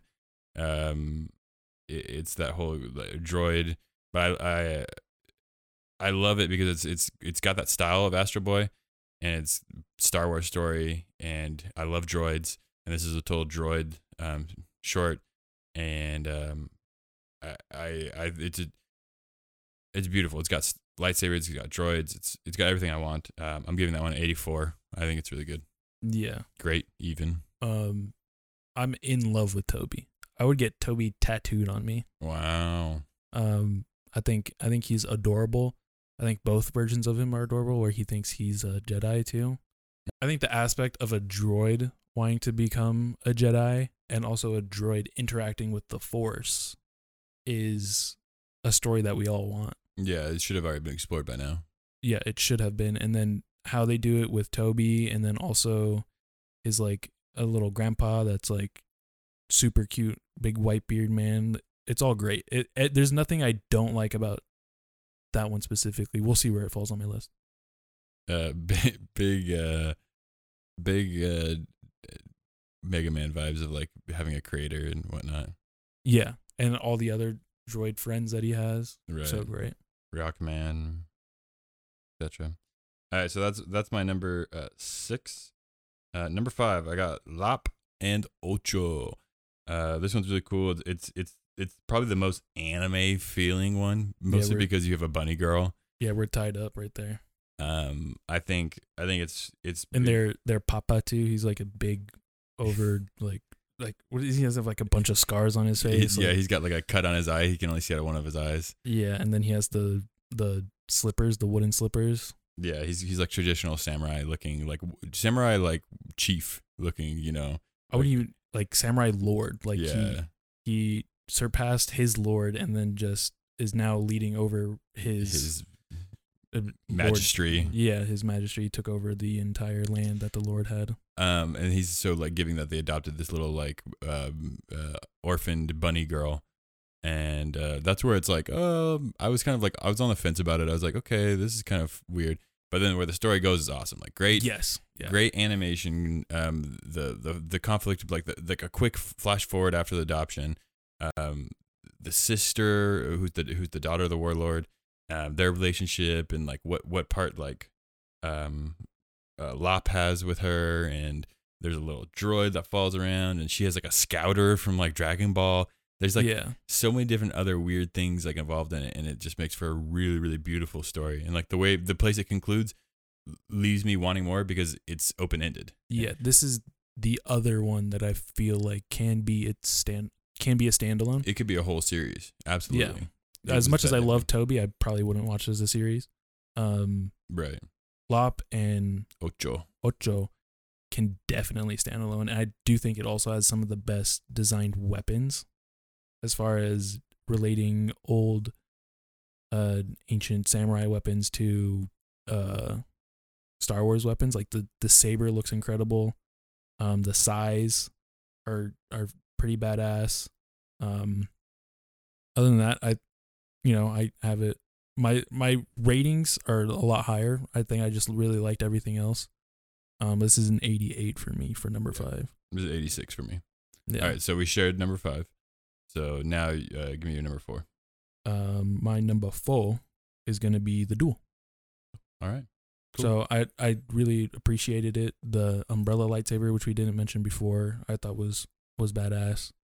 They were kind of like floating around with it, made it interesting. Yeah, it's fine. Everything's cool in it. But yeah, it's very cool. It is very cool, and it is absolutely a good one. I loved all the other villagers that tried to defend the village. Those guys were cool. Yeah, and I love the way that the stormtroopers look too. That come in. Like, yeah, I'm a big stormtrooper fan. It's your classic like hero saves the village. He just watches all those other people die, and then he joins the fight. After every like half the villagers that were defending the village just perish. Yojimbo, same thing. What's your rating on that one? It's an 89. Okay. So that's your number 4, right? Yeah. My number 4 is The Ninth Jedi. I think The Ninth Jedi is spectacular. I give it an 89. I think it's nearly masterpiece level. It is very dense. It talks about the creation of lightsabers and like what it takes to collect a kyber crystal.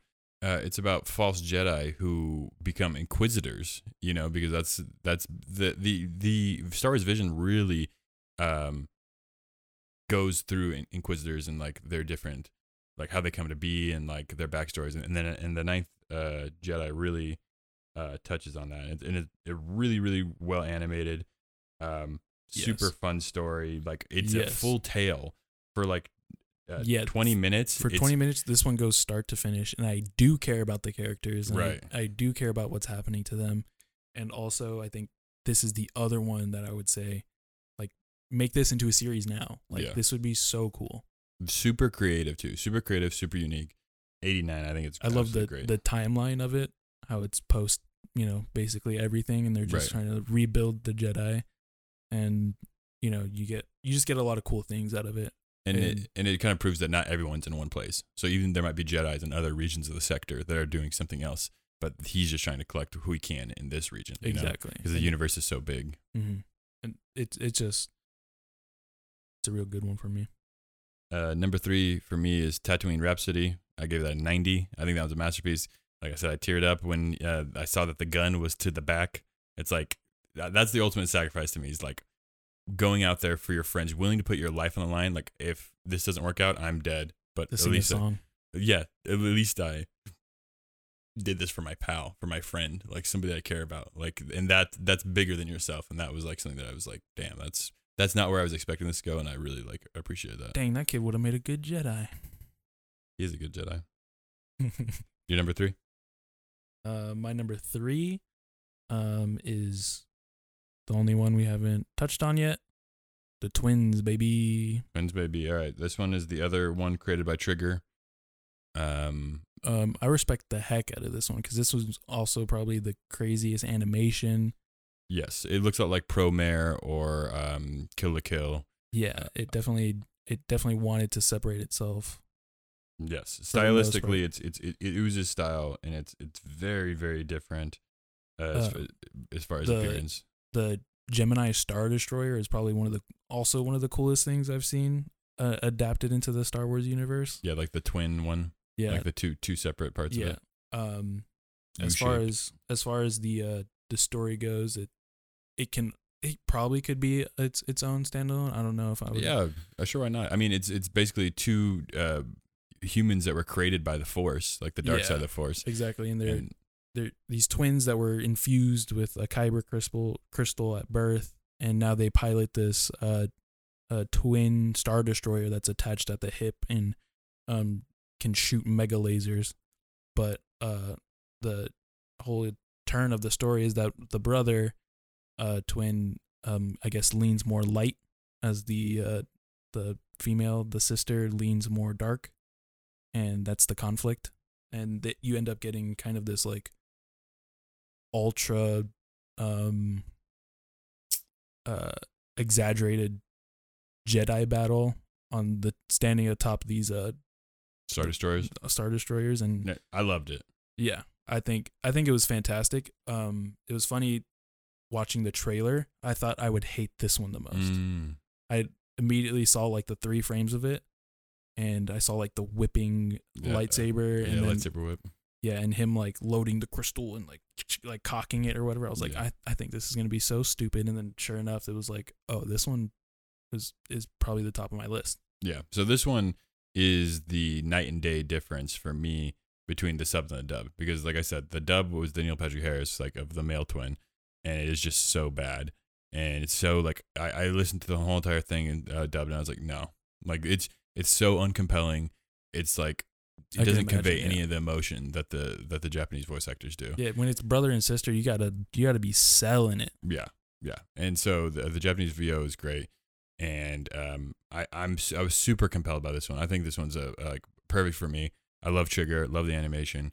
I think so many special things about the action sequences here. I love the concept. I love the little droid that helps him. I love like just a little character building. The droid wearing the helmet that saves her after the episode. The one that drives the X-wing into his sister. Yeah, that one. And then her droid, Yeah. like a C3PO clone, is wearing a space helmet to come out into space to save the humans. That one's pretty cool too. I thought like evil C-3PO. Yeah, I love that. I loved that little troll at the end, because obviously they were humans breathing in the vacuum of space, and this droid has to come save them with a helmet on. I thought it was just super cute. Did I give a rating for that one? No, what's your rating on that? 89. 89. All right. Your number 2? My number Deuce. TOB1 baby. What's your rating on that? Solid 90. 90.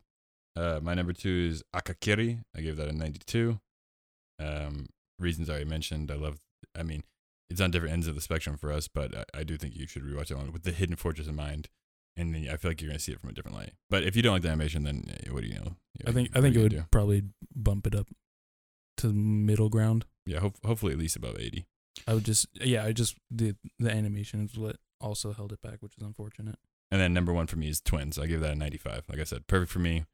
I think it's a masterpiece, spectacle, like something so special. They could make a whole video game on that. Like it's fantastic. It's not like so different that it's nothing we've ever seen before, but I love the dark side. I love the Empire. I love stormtroopers, and it encompasses all the things. I love starships, like running through the corridors. That's my favorite part of any like Star Wars video game. Yeah. Running through the corridors of like a Star Destroyer or something like that. I feel that. So I have TOB1 and TOB1 and Twins. My 2 and 3. Number 1 is going to be the Ninth Jedi. Gotcha. What do you got, Ninth Jedi? Ninth Jedi, I also have I have a 91. So it's just like nice. that step up. But for me, it's like the animation. All the animation was there, perfect, looked great. All the characters are there with the daughter and the saber maker. Mm-hmm. Those 2 characters specifically were really cool. Then the guy searching for the Jedi and the other young teenage boy. Yeah. All 4 of those characters are super unique and all well acted and all hit every point they needed. And then also the secondhand characters, like the big burly guy and the other, Sith Inquisitors. Yeah. all could be, I could see all of them in a 13 episode season. Yeah, no just doubt. just killing it. And then after that, it's like, what else do I really want from it? Nothing. No doubt. So that's all the anime we're going to be talking about this month, because obviously that took up a whole chunk of time. Hopefully you got enough of it. But we just wanted to break down each episode because we really, really liked Star Wars Visions. I think I we would really just love to see more of it. yeah, we Yeah, definitely looking forward to a season 2. Yeah.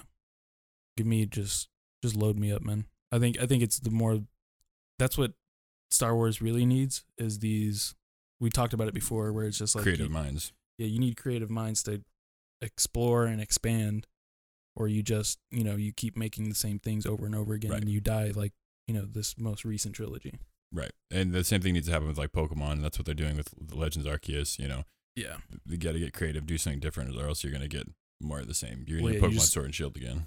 Yeah, you just want to you need to draw in the next crowd and the next crowd. So a good way to do that is the popularity of anime. Loved it. We're both thinking around 90s as a whole, just because it's just masterpiece of a Everyone's going to love an idea. episode. Yeah, there's something for everyone. I think that's more importantly the goal of the entirety of the show. In video game world, I played a game called Death's Door. It is a game where you play as a little crow that has to collect souls. People have said it's a Souls-like because you do collect souls and you roll around and dodge. I think if I had to compare it to anything, I would say it's Hyper Light Drifter, like with the isometric style, with like the like feel and vibes of like Hollow Knight. I think it's probably a combination of the two of those. It's a lot more forgiving than Hollow Knight. The nice thing is like your checkpoints are the doors, and so there are doors right before boss battles. So even though these big boss battles happen, that means there's some mini bosses I don't have too. to run through the whole entire map and try to find them again. And nothing turns me off more than having to do that. And so it's Especially when you die within those 5 minutes, and then you lose all your progress. Right. And Right. you're still not. not to the boss again. Yeah. No, this one is forgiving in that case. There is no map system. I hear that's a Dark Souls thing, not to have any maps. But the weird thing, I'd say where Dark Souls and like Sekiro venture off is there isn't like a central location, whereas there is a central location for Death's Door. So the exclusion of a map just doesn't make sense to me. I've heard people defend it, but I cannot be one of them. I think it's silly not to have a map because you keep going back to a central spot and you have to go right, up, 3. right. Dark Souls 3? Yeah, you have a little central spot where you keep going to the same lady to upgrade yourself. Oh. Well, I guess you just got to learn your space then. I don't know. I just don't get why there wasn't a map if it's going to be like this style. But it's really good. Fair enough. Combat's good. My biggest gripes are no map, and the weapon variety is really like lackluster. You get like 5 different melee weapons.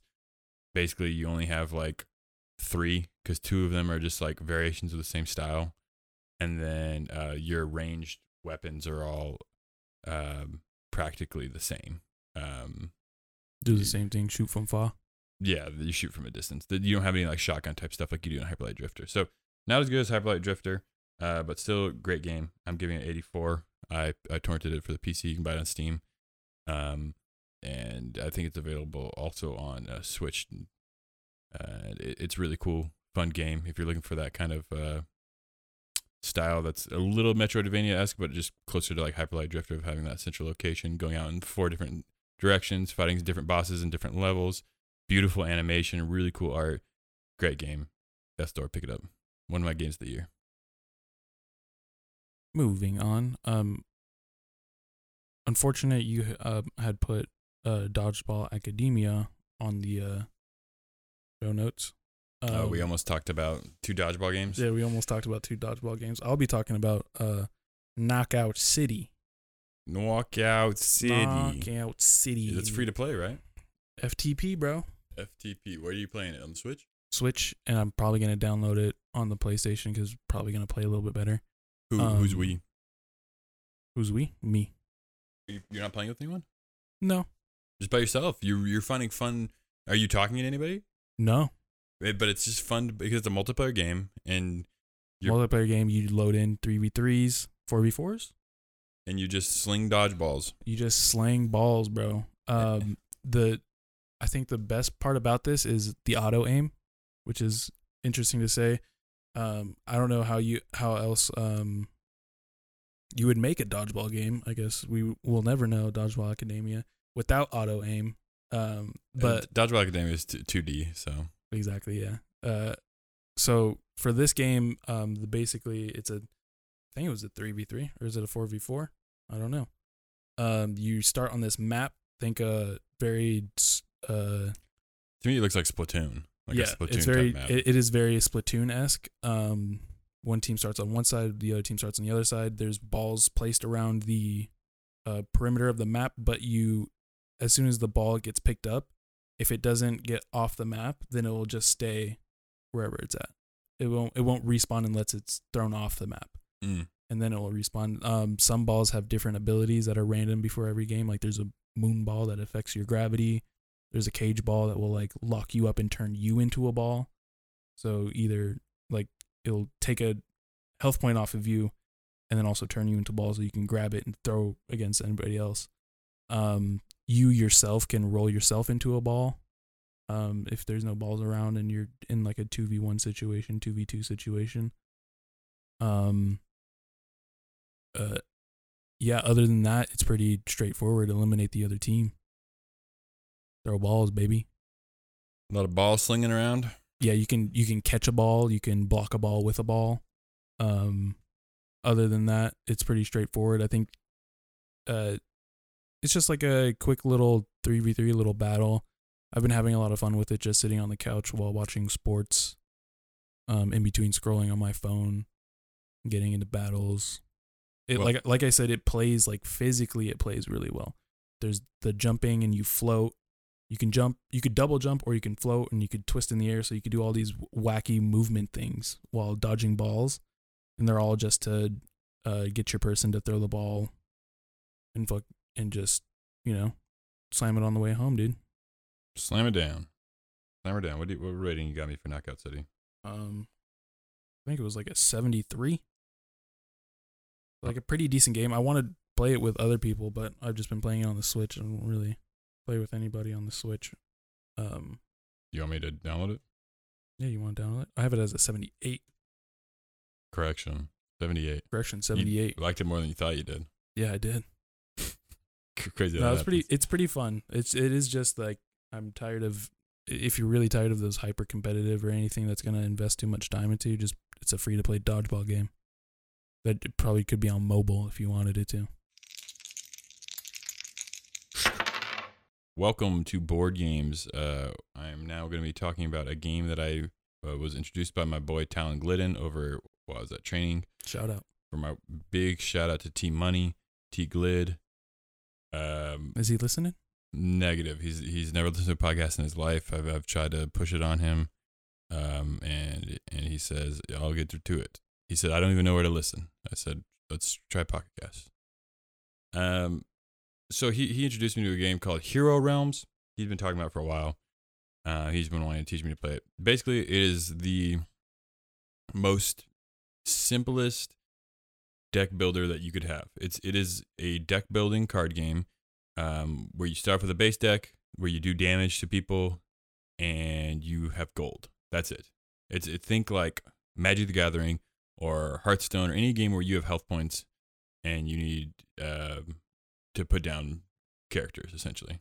So it is just a full deck. Everyone starts with the same like basic deck, and then you're buying stuff from the shop, and you use all 5 cards in your hand. You're doing damage to other people's health. You can start with different amounts of health. You could be 40 hit points, 50 hit points, whatever. Really simple. Like I would compare it a lot to Magic the Gathering because you actually tap cards. Your champion's abilities will tap once, and you'll be able to use those if you have like matching colored cards. Matching suits. Like so, imagine like a red-white deck in Magic the Gathering, and it's very simple. The art looks like Magic the Gathering. It gives me that vibe. It's cool that you don't have to already have a pre-built deck. You can just build your deck as you're playing because it's the same as any deck builder. You can kind of, build combos, get your engine running with whatever you want to buy, but obviously it's luck of the draw, whatever's in the shop. We played a fun version where it was 2v2. We had like a central like castle's health, and then we had like our 2 individual healths of each person, and so one side would win if the other, and so we were able to knock down their castle and then go for their individual health, which they were like healing up, and they were like over healing essentially with like certain cards that could heal you, and we still took them down, and our team was victorious, and it was a good feeling. Badass. Yeah, so I'm gonna give Hero Realms a 71. Check it out if any of that interests you, but I just think there's way better deck builders out there. This one's just really, really basic, but it'd be a good intro deck builder. We were able to play it with 2 Randys from Portland, and we had a good time with them. And if you're looking for a real intro level into the genre that is deck building card games, I would recommend Hero Realms. In interest of keeping this podcast short and also me not playing any board games, I'll be ranking your baby shower games. All right, go ahead and give me the rankings of Little Baby Hintz's baby shower. So Price is Right. Guess the price of the items and the total price of the shopping trip. That's like a 60. It's like a 60 out of 100. Hate Wow. that game. Wow. We didn't really do that one right, I'll be honest. I think in the perfect world, I would have wanted to do like a reveal kind of thing, like a maybe like a folded piece of paper in the reveal. Yeah, slide it off. Yeah, see how close everyone. And whoever was like the closest but under would like check that one. Yeah. That is the better way to play it. The way you did play it was just guess the totals. Whoever was closest won, right? We did a very bad job with that one. I'm not gonna lie, but yeah, it was like whoever's under the most. Next up is gonna be guess the honeycombs in the jar. 65. That's a classic, bro. It's a classic. You're just mad because you were gonna guess like 1,000 when like Yeah. the number was like 200, and Clearly, math and volume is not my strong suit. it's like 242 in the jar, and he was like 1,370, and I was like, let me just scratch that out. Scratch out the first one, and that one's a lot closer. Yeah, it's just kind of it. Yeah, it's a classic, and it needs to die with all the other classics. Is Man. how I would put it. We played a classic at the baby show that needs to die, but go ahead. Next up, what's The one that I'm talking about is Smell the Sweet Mess. Dirty Diaper. To Smell the Sweet Mess. That one needs to die. That one does not need to die. Oh my gosh. That's a 90, dude. Okay. So the one that you won, of course it's going to be the greatest game of the night. Of course, it's the greatest game. If you can't identify a chocolate bar, then something's wrong in your life. Something's wrong with your sniffer? Yeah, something's wrong with your sniffer. No, it was all visual. It's more everyone thinking it's a sniffer game was poorly mistaken because I won visually.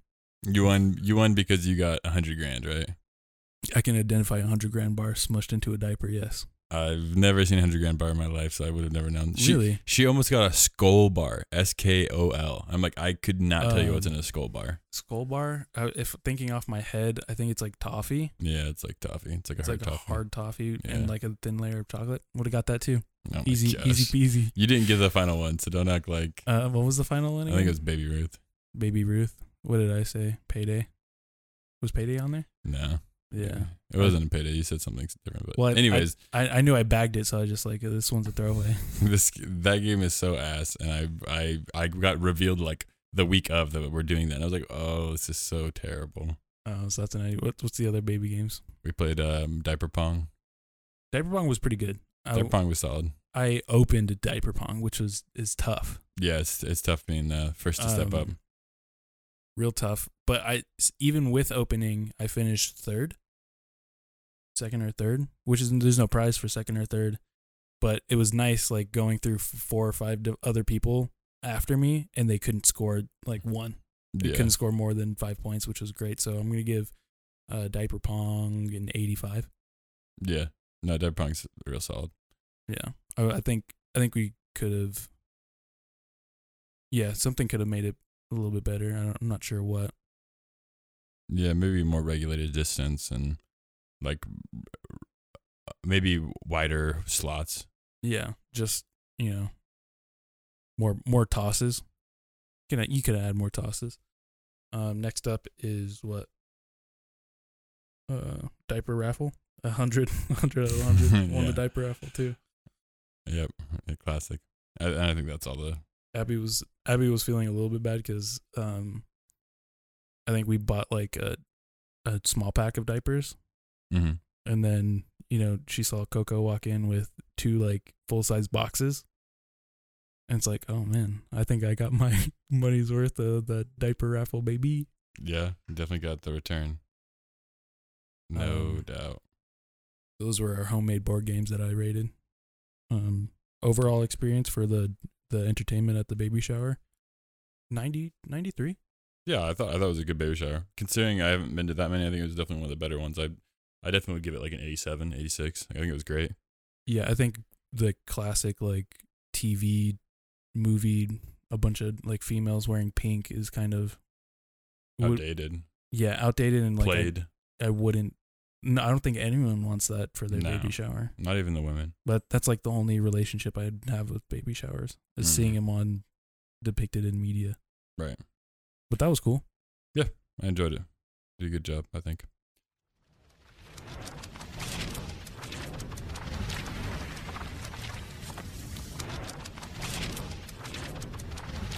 All right, moving on to comics. I'm going to be talking about Old Man Hawkeye, Volume 1. This is a newer comic. I think they rebooted Old Man Wolverine, and he in his story, he goes around with blind Old Man Hawkeye. There was like one from like the mid thousands, and then there was a more recent one that just got hit up in like the 2014 and onward. And Yeah. so I think Old Man Hawkeye is from like 2015 or 2016. Yeah, I think we spoke about it to each other. It looked pretty cool. Definitely enjoyed what we can see from it. Old Man Hawkeye looks like it was. Let me swap this baby open and see if D-Ray will fill for time while I'm looking through it. Yeah, I think one of my favorite parts of Old Man Wolverine was the town called Hammerfall. I thought that was super cool. It's the town where Thor died, and obviously no one else is worthy to pick up the hammer.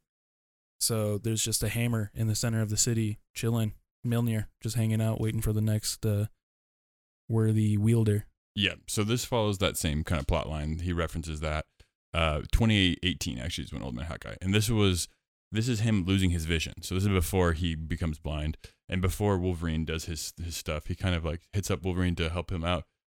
Wolverine's like no, but they're still like they're known friends, and so I love the universe in which Hawkeye and Wolverine are like best friends essentially, because those are two of my all-time favorite. Yeah, it's fun to see those two characters kind of relate to each other. Right, because they're in their own circles, they don't relate with Right. anybody. It's kind of like their thing. right. So They're the oddballs out. yeah, But it's very good. It features Venom, which is awesome. Marvel just knows they have like, I swear they have an algorithm to like generate. It's like Hawkeye, Wolverine, Venom. Like these all three of these people would be cool in a comic together. Bullseye, Yeah. Oh yeah. but like Sheriff Bullseye, Sheriff Bullseye. like bald head, like mustache, Nice. yeah, like cowboy hat. Yeah, it's like East of West vibes. It's just very badass, like Image Comics, like really really cool stuff. And it's only 6 issues in Volume 1, but I would definitely want to pick up some more because it's such a like really really cool ride. It is that kind of Western style. Cool ride. Do do do do do do do. Hawkeye do do do do. And so I think the art's not outstanding, but it's good. It suffices. It's cool. It's kind of graphic, which is awesome to see Hawkeye like shooting arrows through people's heads and stuff. I'm gonna give Hawkeye Volume 1 an A2. Old Man Hawkeye an A2. I think it's great. I'll definitely pick up more. Hawkeye's one of my favorites, so anything he does, any like depiction of him that I feel is like close to like what Matt Fraction did in the in his run in 2012, I think is my favorite version of Hawkeye. So I'm looking forward to the new TV show too. I think that's gonna be really good. Pretty good. This holiday season. What'd you read, bro? I didn't read anything. Cool. So I'm just gonna relate it back to just one of my things that I do remember reading. A stretch of comics that I do like, and that's Justice League of America: The Nail. The Nail's great. The Nail's absolutely a classic. We love the classics here. All about the classics. I think the other reason I kind of wanted to bring it up is everyone's talking about Marvel What If. This is the original. This is. What if Jonathan Kent got a nail in his tire before he saw the meteor crash that was Kal-El? Yes. And then the nail of the Justice League never became a thing. So Superman never became Clark Kent because he was... Superman never became Clark Kent. There is no symbol of justice. Like, Superman is the symbol of justice. Right. That is the Justice League. So in the Nail, you see this big conflict of government trying to control the meta-humans, mutants, if you may.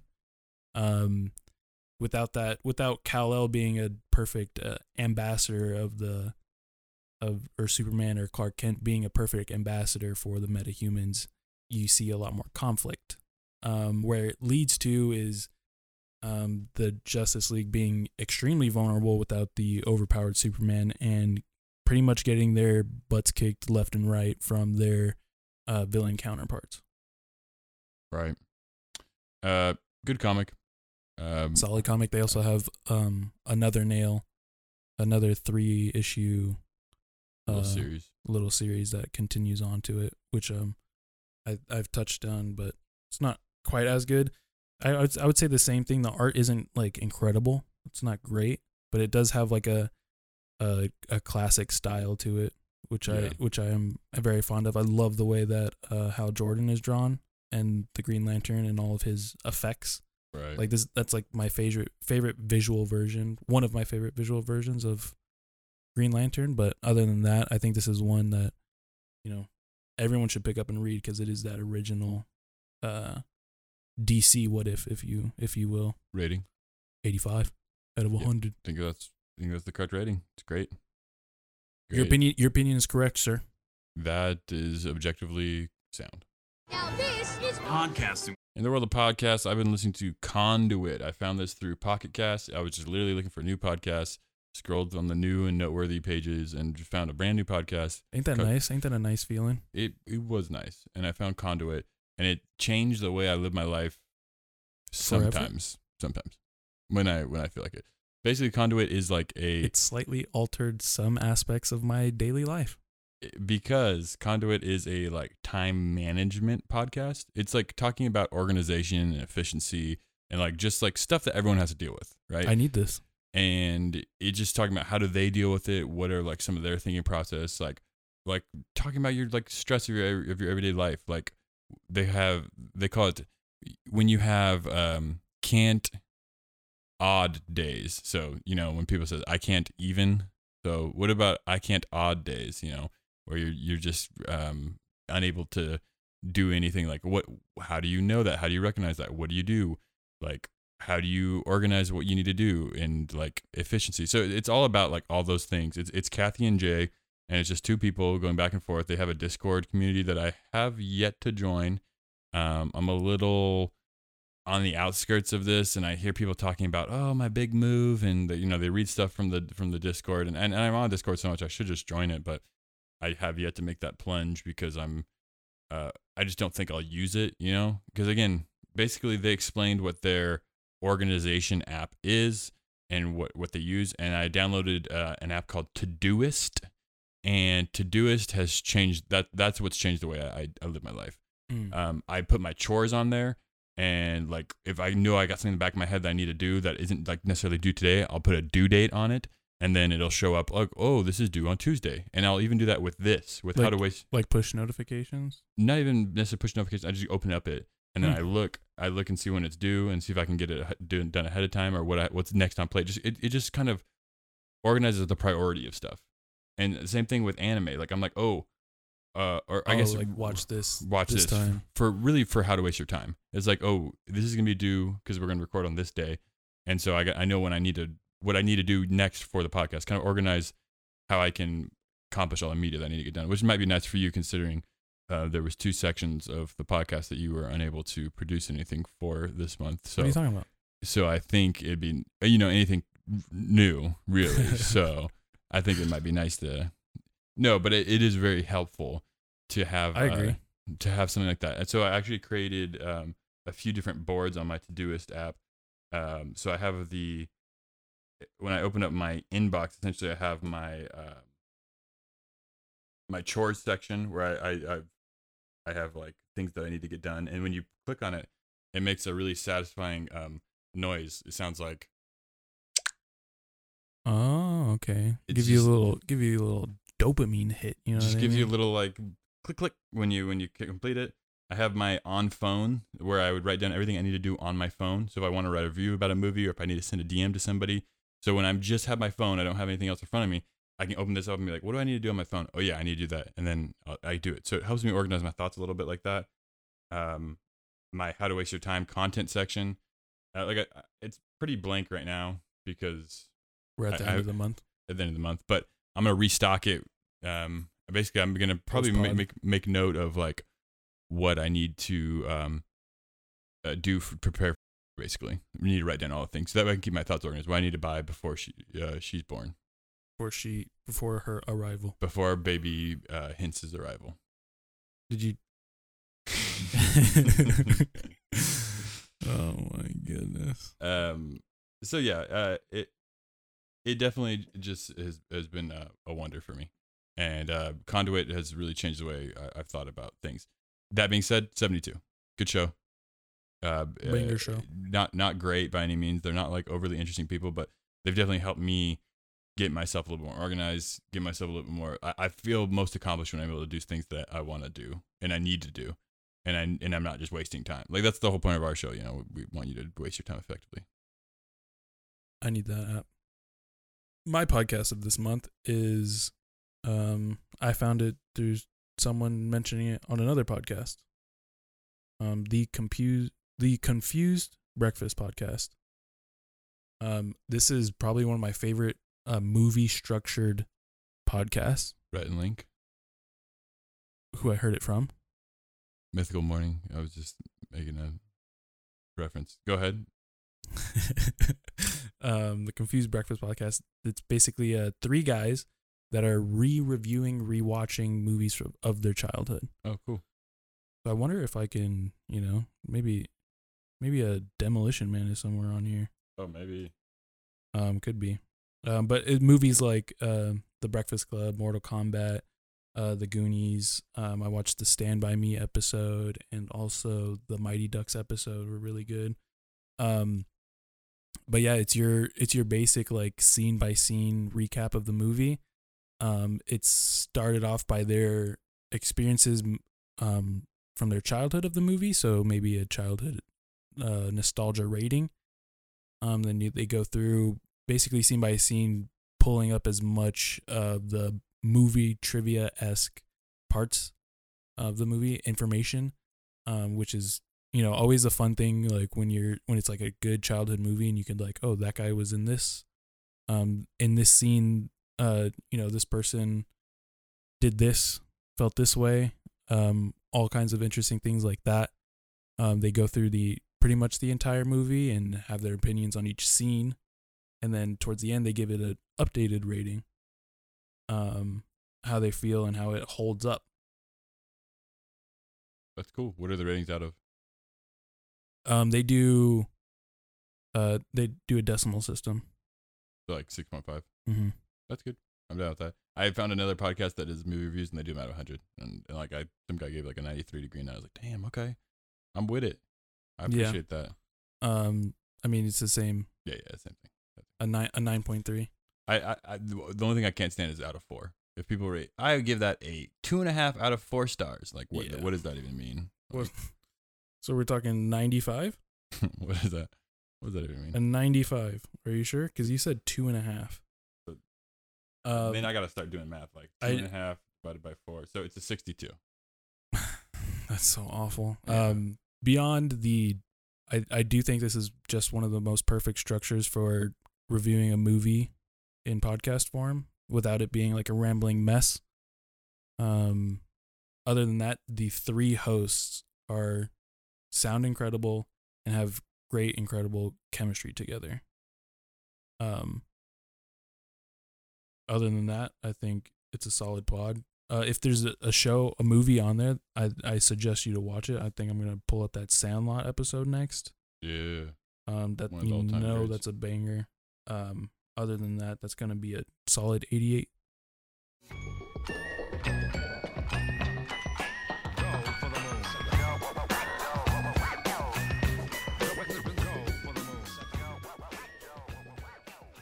All right, moving on to music. I'm going to talk about, basically it's an EP.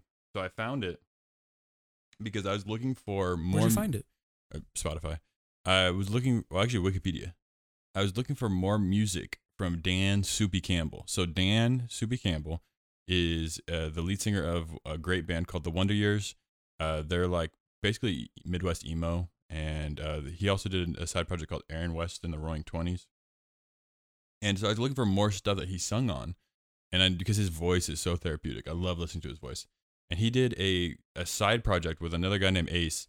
And it's called Clear Eyes Fanzine Season 1, Episodes 1 through 6. So if Clear Eyes sounds familiar, it's because Clear Eyes, Full Heart, Can't Lose is the motto of Friday Night Lights. And so this little EP covers the first 6 episodes of Friday Night Lights, more or less, in the first season. And it's just like a love letter, essentially, to the TV show that is Friday Night Lights. So I went back to Friday Night Lights, watched some episodes, then listened to this. And man, the song I'm going to play for you, I was walking in my car and it made me cry. Like not heavy tears, but like tears streaming down my eyes. That's really cool, actually. To just, love a show so much, you just kind of like, it inspires you to make a little EP about it. Right. And there was something like personal about, like, even if you haven't even seen the show, there was something very personal about some of the words and the lyrics. And it's very football heavy talking in this song. Not every song, but one of the songs like talks about like CTE, and like one of the songs like talks about like, did the coach make the right decision? A lot of it has to do with the feelings of the players in the beginning of the first season. Yeah. If you could do anything with your art, I would say be sincere. Yeah. It's like the best way to make good art. Yeah. And the show's awesome too. It's kind of hokey, it's kind of CW-ish, but the show's a lot of fun. And I'm rewatching it now, and we're going to start watching with Steph. And rest in peace to that actor. Who? Jesse Plemons is still alive. That's all that matters. The African American guy with the scar across his face. Isn't he in Friday Night Lights? I think that's the movie. So there's a book, and then there was a movie based off the book, and then there was a show based off the movie. Based off the movie. Gotcha. So the song that I'm going to be playing for you is the first song on the EP. It's called On Tim Riggins as he prepares for his sophomore year. You get the hell you deserve, 2 days in the heat. And I puke through my mask, and the smell never fucking leaves. Coach tells me to go take a knee, so I go take a knee. Well, I've been doing push-ups, 'cause I'm gonna beat back these demons. Lay awake late, and I stare up at stains on my ceiling. Doing push-ups, 'cause I'm gonna beat back these demons. So that was On Tim Riggins as he prepares for his sophomore season. And Tim Riggins is like one of my favorite characters in that show. He's like definitely one of the more conflicted, like, dynamic high school characters. What did you think of that? I'm really in love with the concept in general. So I think anything that comes out of the speakers, I'm gonna like. Besides that, it's definitely cool. Like, just I can't imagine like even writing from another character's perspective in a show that you watched. I think that would be pretty interesting in small things too, like him not liking the smell of vomit. You know what I mean? Like that's something you're not gonna learn I guess, from watching the show too closely. That's like a very personal thing that I assume that he's adding to that character for depth purposes. Right. They definitely took some liberties there, and I appreciate that. All the right liberties taken to get the right feelings across. Yeah, no doubt. I actually went back to the show, like I said, because I really loved this so much that I'm like, oh, I got to rewatch like some of this. And so now I'm back on board. I'm like, okay, now I know. I don't know why I dropped it. Like, I feel like it's Friday Night Lights. Yeah, it's compelling. It's got a lot of really good tender moments. And I probably will be talking about it next month because it's fair enough. I might just start a waist gap early. Who knows? I know I need to watch it, but never had a real reason to, you know? Yeah. Netflix. On Netflix? Ugh, make it easy for me, baby. Makes it real easy. So I give this album a 87. It's only 6 songs. 3 of them are Dan Campbell. The other 3 are Ace Enders. But they both were created indistinctively, you know, not in the same room as one another, but they brought them together and it made like a really complete sound. And it's really cool. The Ace Ender songs aren't as good as Dan Campbell, but that's because I really like Dan's voice.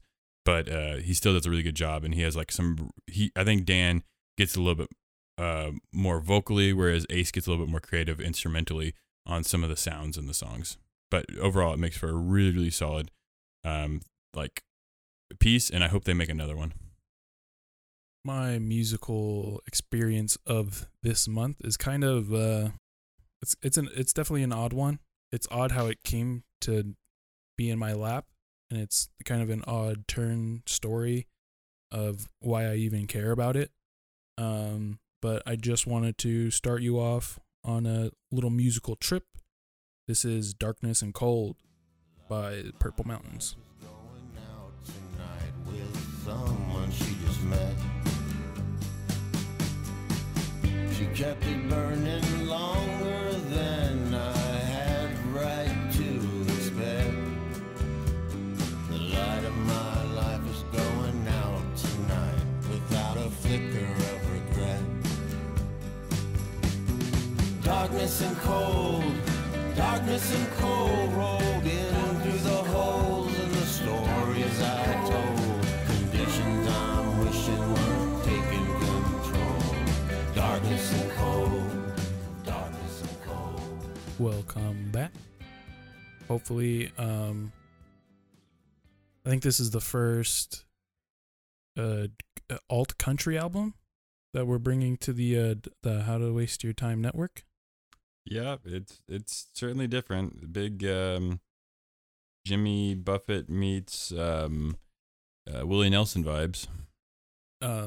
Mixed in with also deep dark depression and sorrow and self-loathing.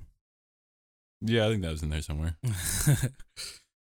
So yeah, I don't know what. It's just a weird possession of why I wanted to bring this album in. I was scrolling through Reddit and I saw this post on Last Images. It reads 2 pictures of a musician poet David Berman posted on August 6th, 2019 during an Instagram takeover of his label's page. He hung himself the next day, just a few days before he was scheduled to go on tour for his new album, Damn. Purple Mountains. And here's one of the pictures and then the other picture. For whatever reason, I saw it on Reddit and it drew me in. And I listened to the album. And just like if you read the comics on that post, like it's a very tormented album.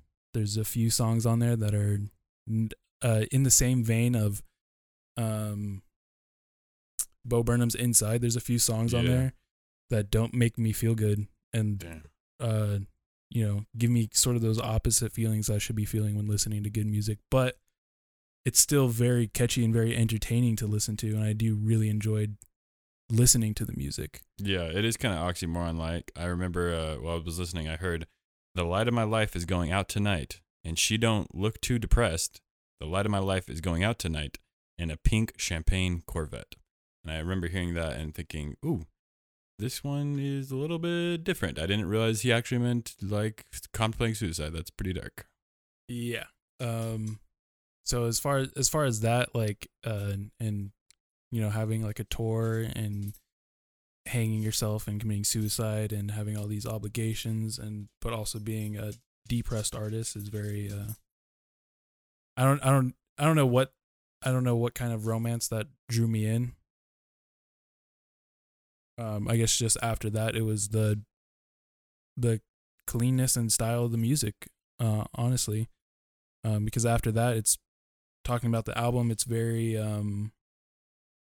like it's weird. It's like it's alt country, but I still just really enjoyed it. He also has his previous band, Silver Jews, is just an indie country folk kind of group too, and I've been listening to a ton of them, and they've been also super entertaining. And it's very, very similar. Maybe less of the country and less of the twang, but still very just him having these serious. He's a poet, as what his other profession was. It's like it really comes out in his music where he's just talking over these nice guitar melodies, and they might not always be nice lyrics per se. But I think what even interested me more was that that song specifically, Darkness and Cold, is a line of that is sampled in an Avalanche song, Running Red Lights, which I only discovered maybe a year ago. Right. I remember listening to that. Yeah, Running Red Lights, and I put that, I think I used that one for the song that I put the Avalanche, presented it on here. Yeah. And the verse is sung by Pink Saifu, the rapper that I also presented on here last month. Small world. Yeah, so it kind of like all those things together, and just like randomly scrolling across this guy on Reddit, listening to his music and realizing his music was sampled in a song that I really enjoyed from a year prior, from a few artists that I just listened to not even a month before. It all was just like, oh, my life's like my life is scripted type of moment. And it was just like I couldn't get out of my head, so I was just like, oh, got to bring this to the pod then. No doubt. Rating is going to be priceless. 80. I think this album could be better. There's some songs that kind of like some lines that are just overly heavy-handed, I guess, for a suicidal man. And then kind of on the nose. Yeah, and then some other songs that are just are middle ground in between this weird like alt country indie area that he's singing, and they don't really come off as strong as maybe Darkness and Cold does to me. The Waste Cap. For this month on the Waste Cap, I'm going to be covering Untold: Malice in the Palace. I watched this one while I was in FLETC. I think we covered the gist of what everything was with the event. I really liked this little documentary. I think you were right that they have a lot of footage, a lot of different camera angles from the actual palace. Like a lot of like camera angles that have like the camera number on them, like actual CCTV, you know? Right. And like that part was special for me. And like seeing all that, hearing the side of like everything, and really Jermaine O'Neal's story. Because when I think of Malice in the Palace, I don't automatically think of Jermaine O'Neal, but really that ruined his life. It really changed his entire career. It's the reason why he never got a ring. Like, yeah. And the fact that Meta World Peace, Ron Artest, did get a ring, I could see how that's a sore subject. Yeah. Like, that's just the implications of all that are just things I never thought about. Like Reggie Miller never getting a ring. And now I tried to defend him as a top 30 player of all time, and people thought I was insane. People were like, oh, he's like 58, like 60. Like people overhype him. And perhaps it was because of the incident. If he would have won a ring, he would have been Finals MVP, who knows? And then it would have been a totally different story for him and his whole entire career narrative, you know? And so it's just crazy that this one incident at one game Yeah, I'm on two sides of the coin because it's hard to be like, that was a championship team. They were going to win the championship. I don't know. I mean, obviously we'll never know. I mean, the way they dominated that night But made it look like it. And then when I go to the other side of the coin, it's like, we do know that that game and the ending of that game changed the entire way that all of those players will be seen for the rest of their careers. Right. They're, obviously league-wise they're not playing anymore. So there goes any chance of championship. Right. And then after that, it's like when they do get back to playing, they're no one's gonna want to show them on TV again, basically. Right. Meta World Peace did his whole reinvention, but like he only got that because he was on the Lakers now. You know what I mean? That's the only reason he got to that point, is because he's around these people who can, who are superstar enough to be on TV. He can hide and do his reformation into Meta World Peace later. While people like Jermaine O'Neal won't get that chance ever again. Yeah, just if you look at his career stats after that season, they just dwindled.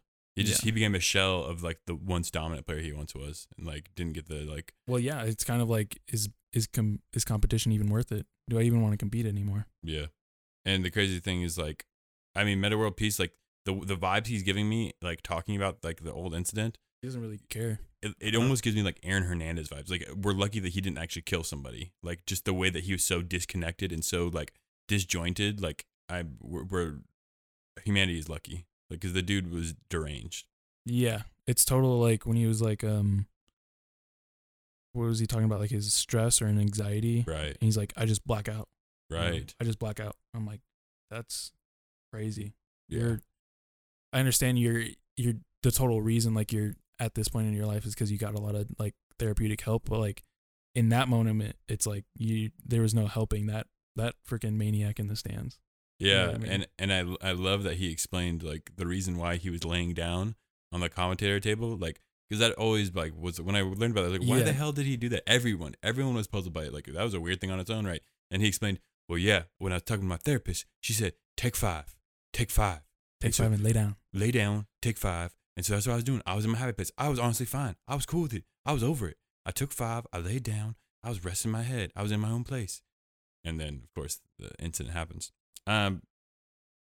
Great stuff. 83. Pretty standard documentary type stuff. I love sports documentary. Totally 30 for 30 style with a little bit more in depth. Nothing too special to make it a masterpiece documentary, but still great. I would recommend it to any sports fan. 83. Yeah, for sure.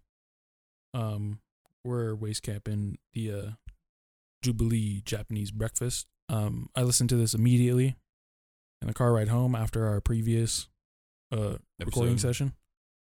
And after that, it's kind of just going to be a permanent spot in my jam whatever to playlist. Yeah, great getting ready in the morning. I played that a couple times when I was in South Carolina, just getting ready, waking up, and just bump it. Yeah, just one of those things that's it's very calming, it's very relaxing, puts you in such a neutral mood for me at least. It's just, it kind of just encapsulates that relaxation that music kind of gives out. 88? Grade 88. Gotta give it the grade 88. Gotta give it the grade 88. I totally agree. Love it. I wanna be a man. I think I want to listen to it again. I wanna be a savage boy. Okay, that's it. Please write us an email at howtowasteyour@gmail.com. Remember, that's howtowasteyour@gmail.com. We'll read it on air. We'll consume your content, and we'll talk to you. But for now, we have to go. Hopefully, get started on a dresser before D-Rai has to go to work and I have to go to work. I gotta go feed Banjo. That too. Okay, love you. Bye.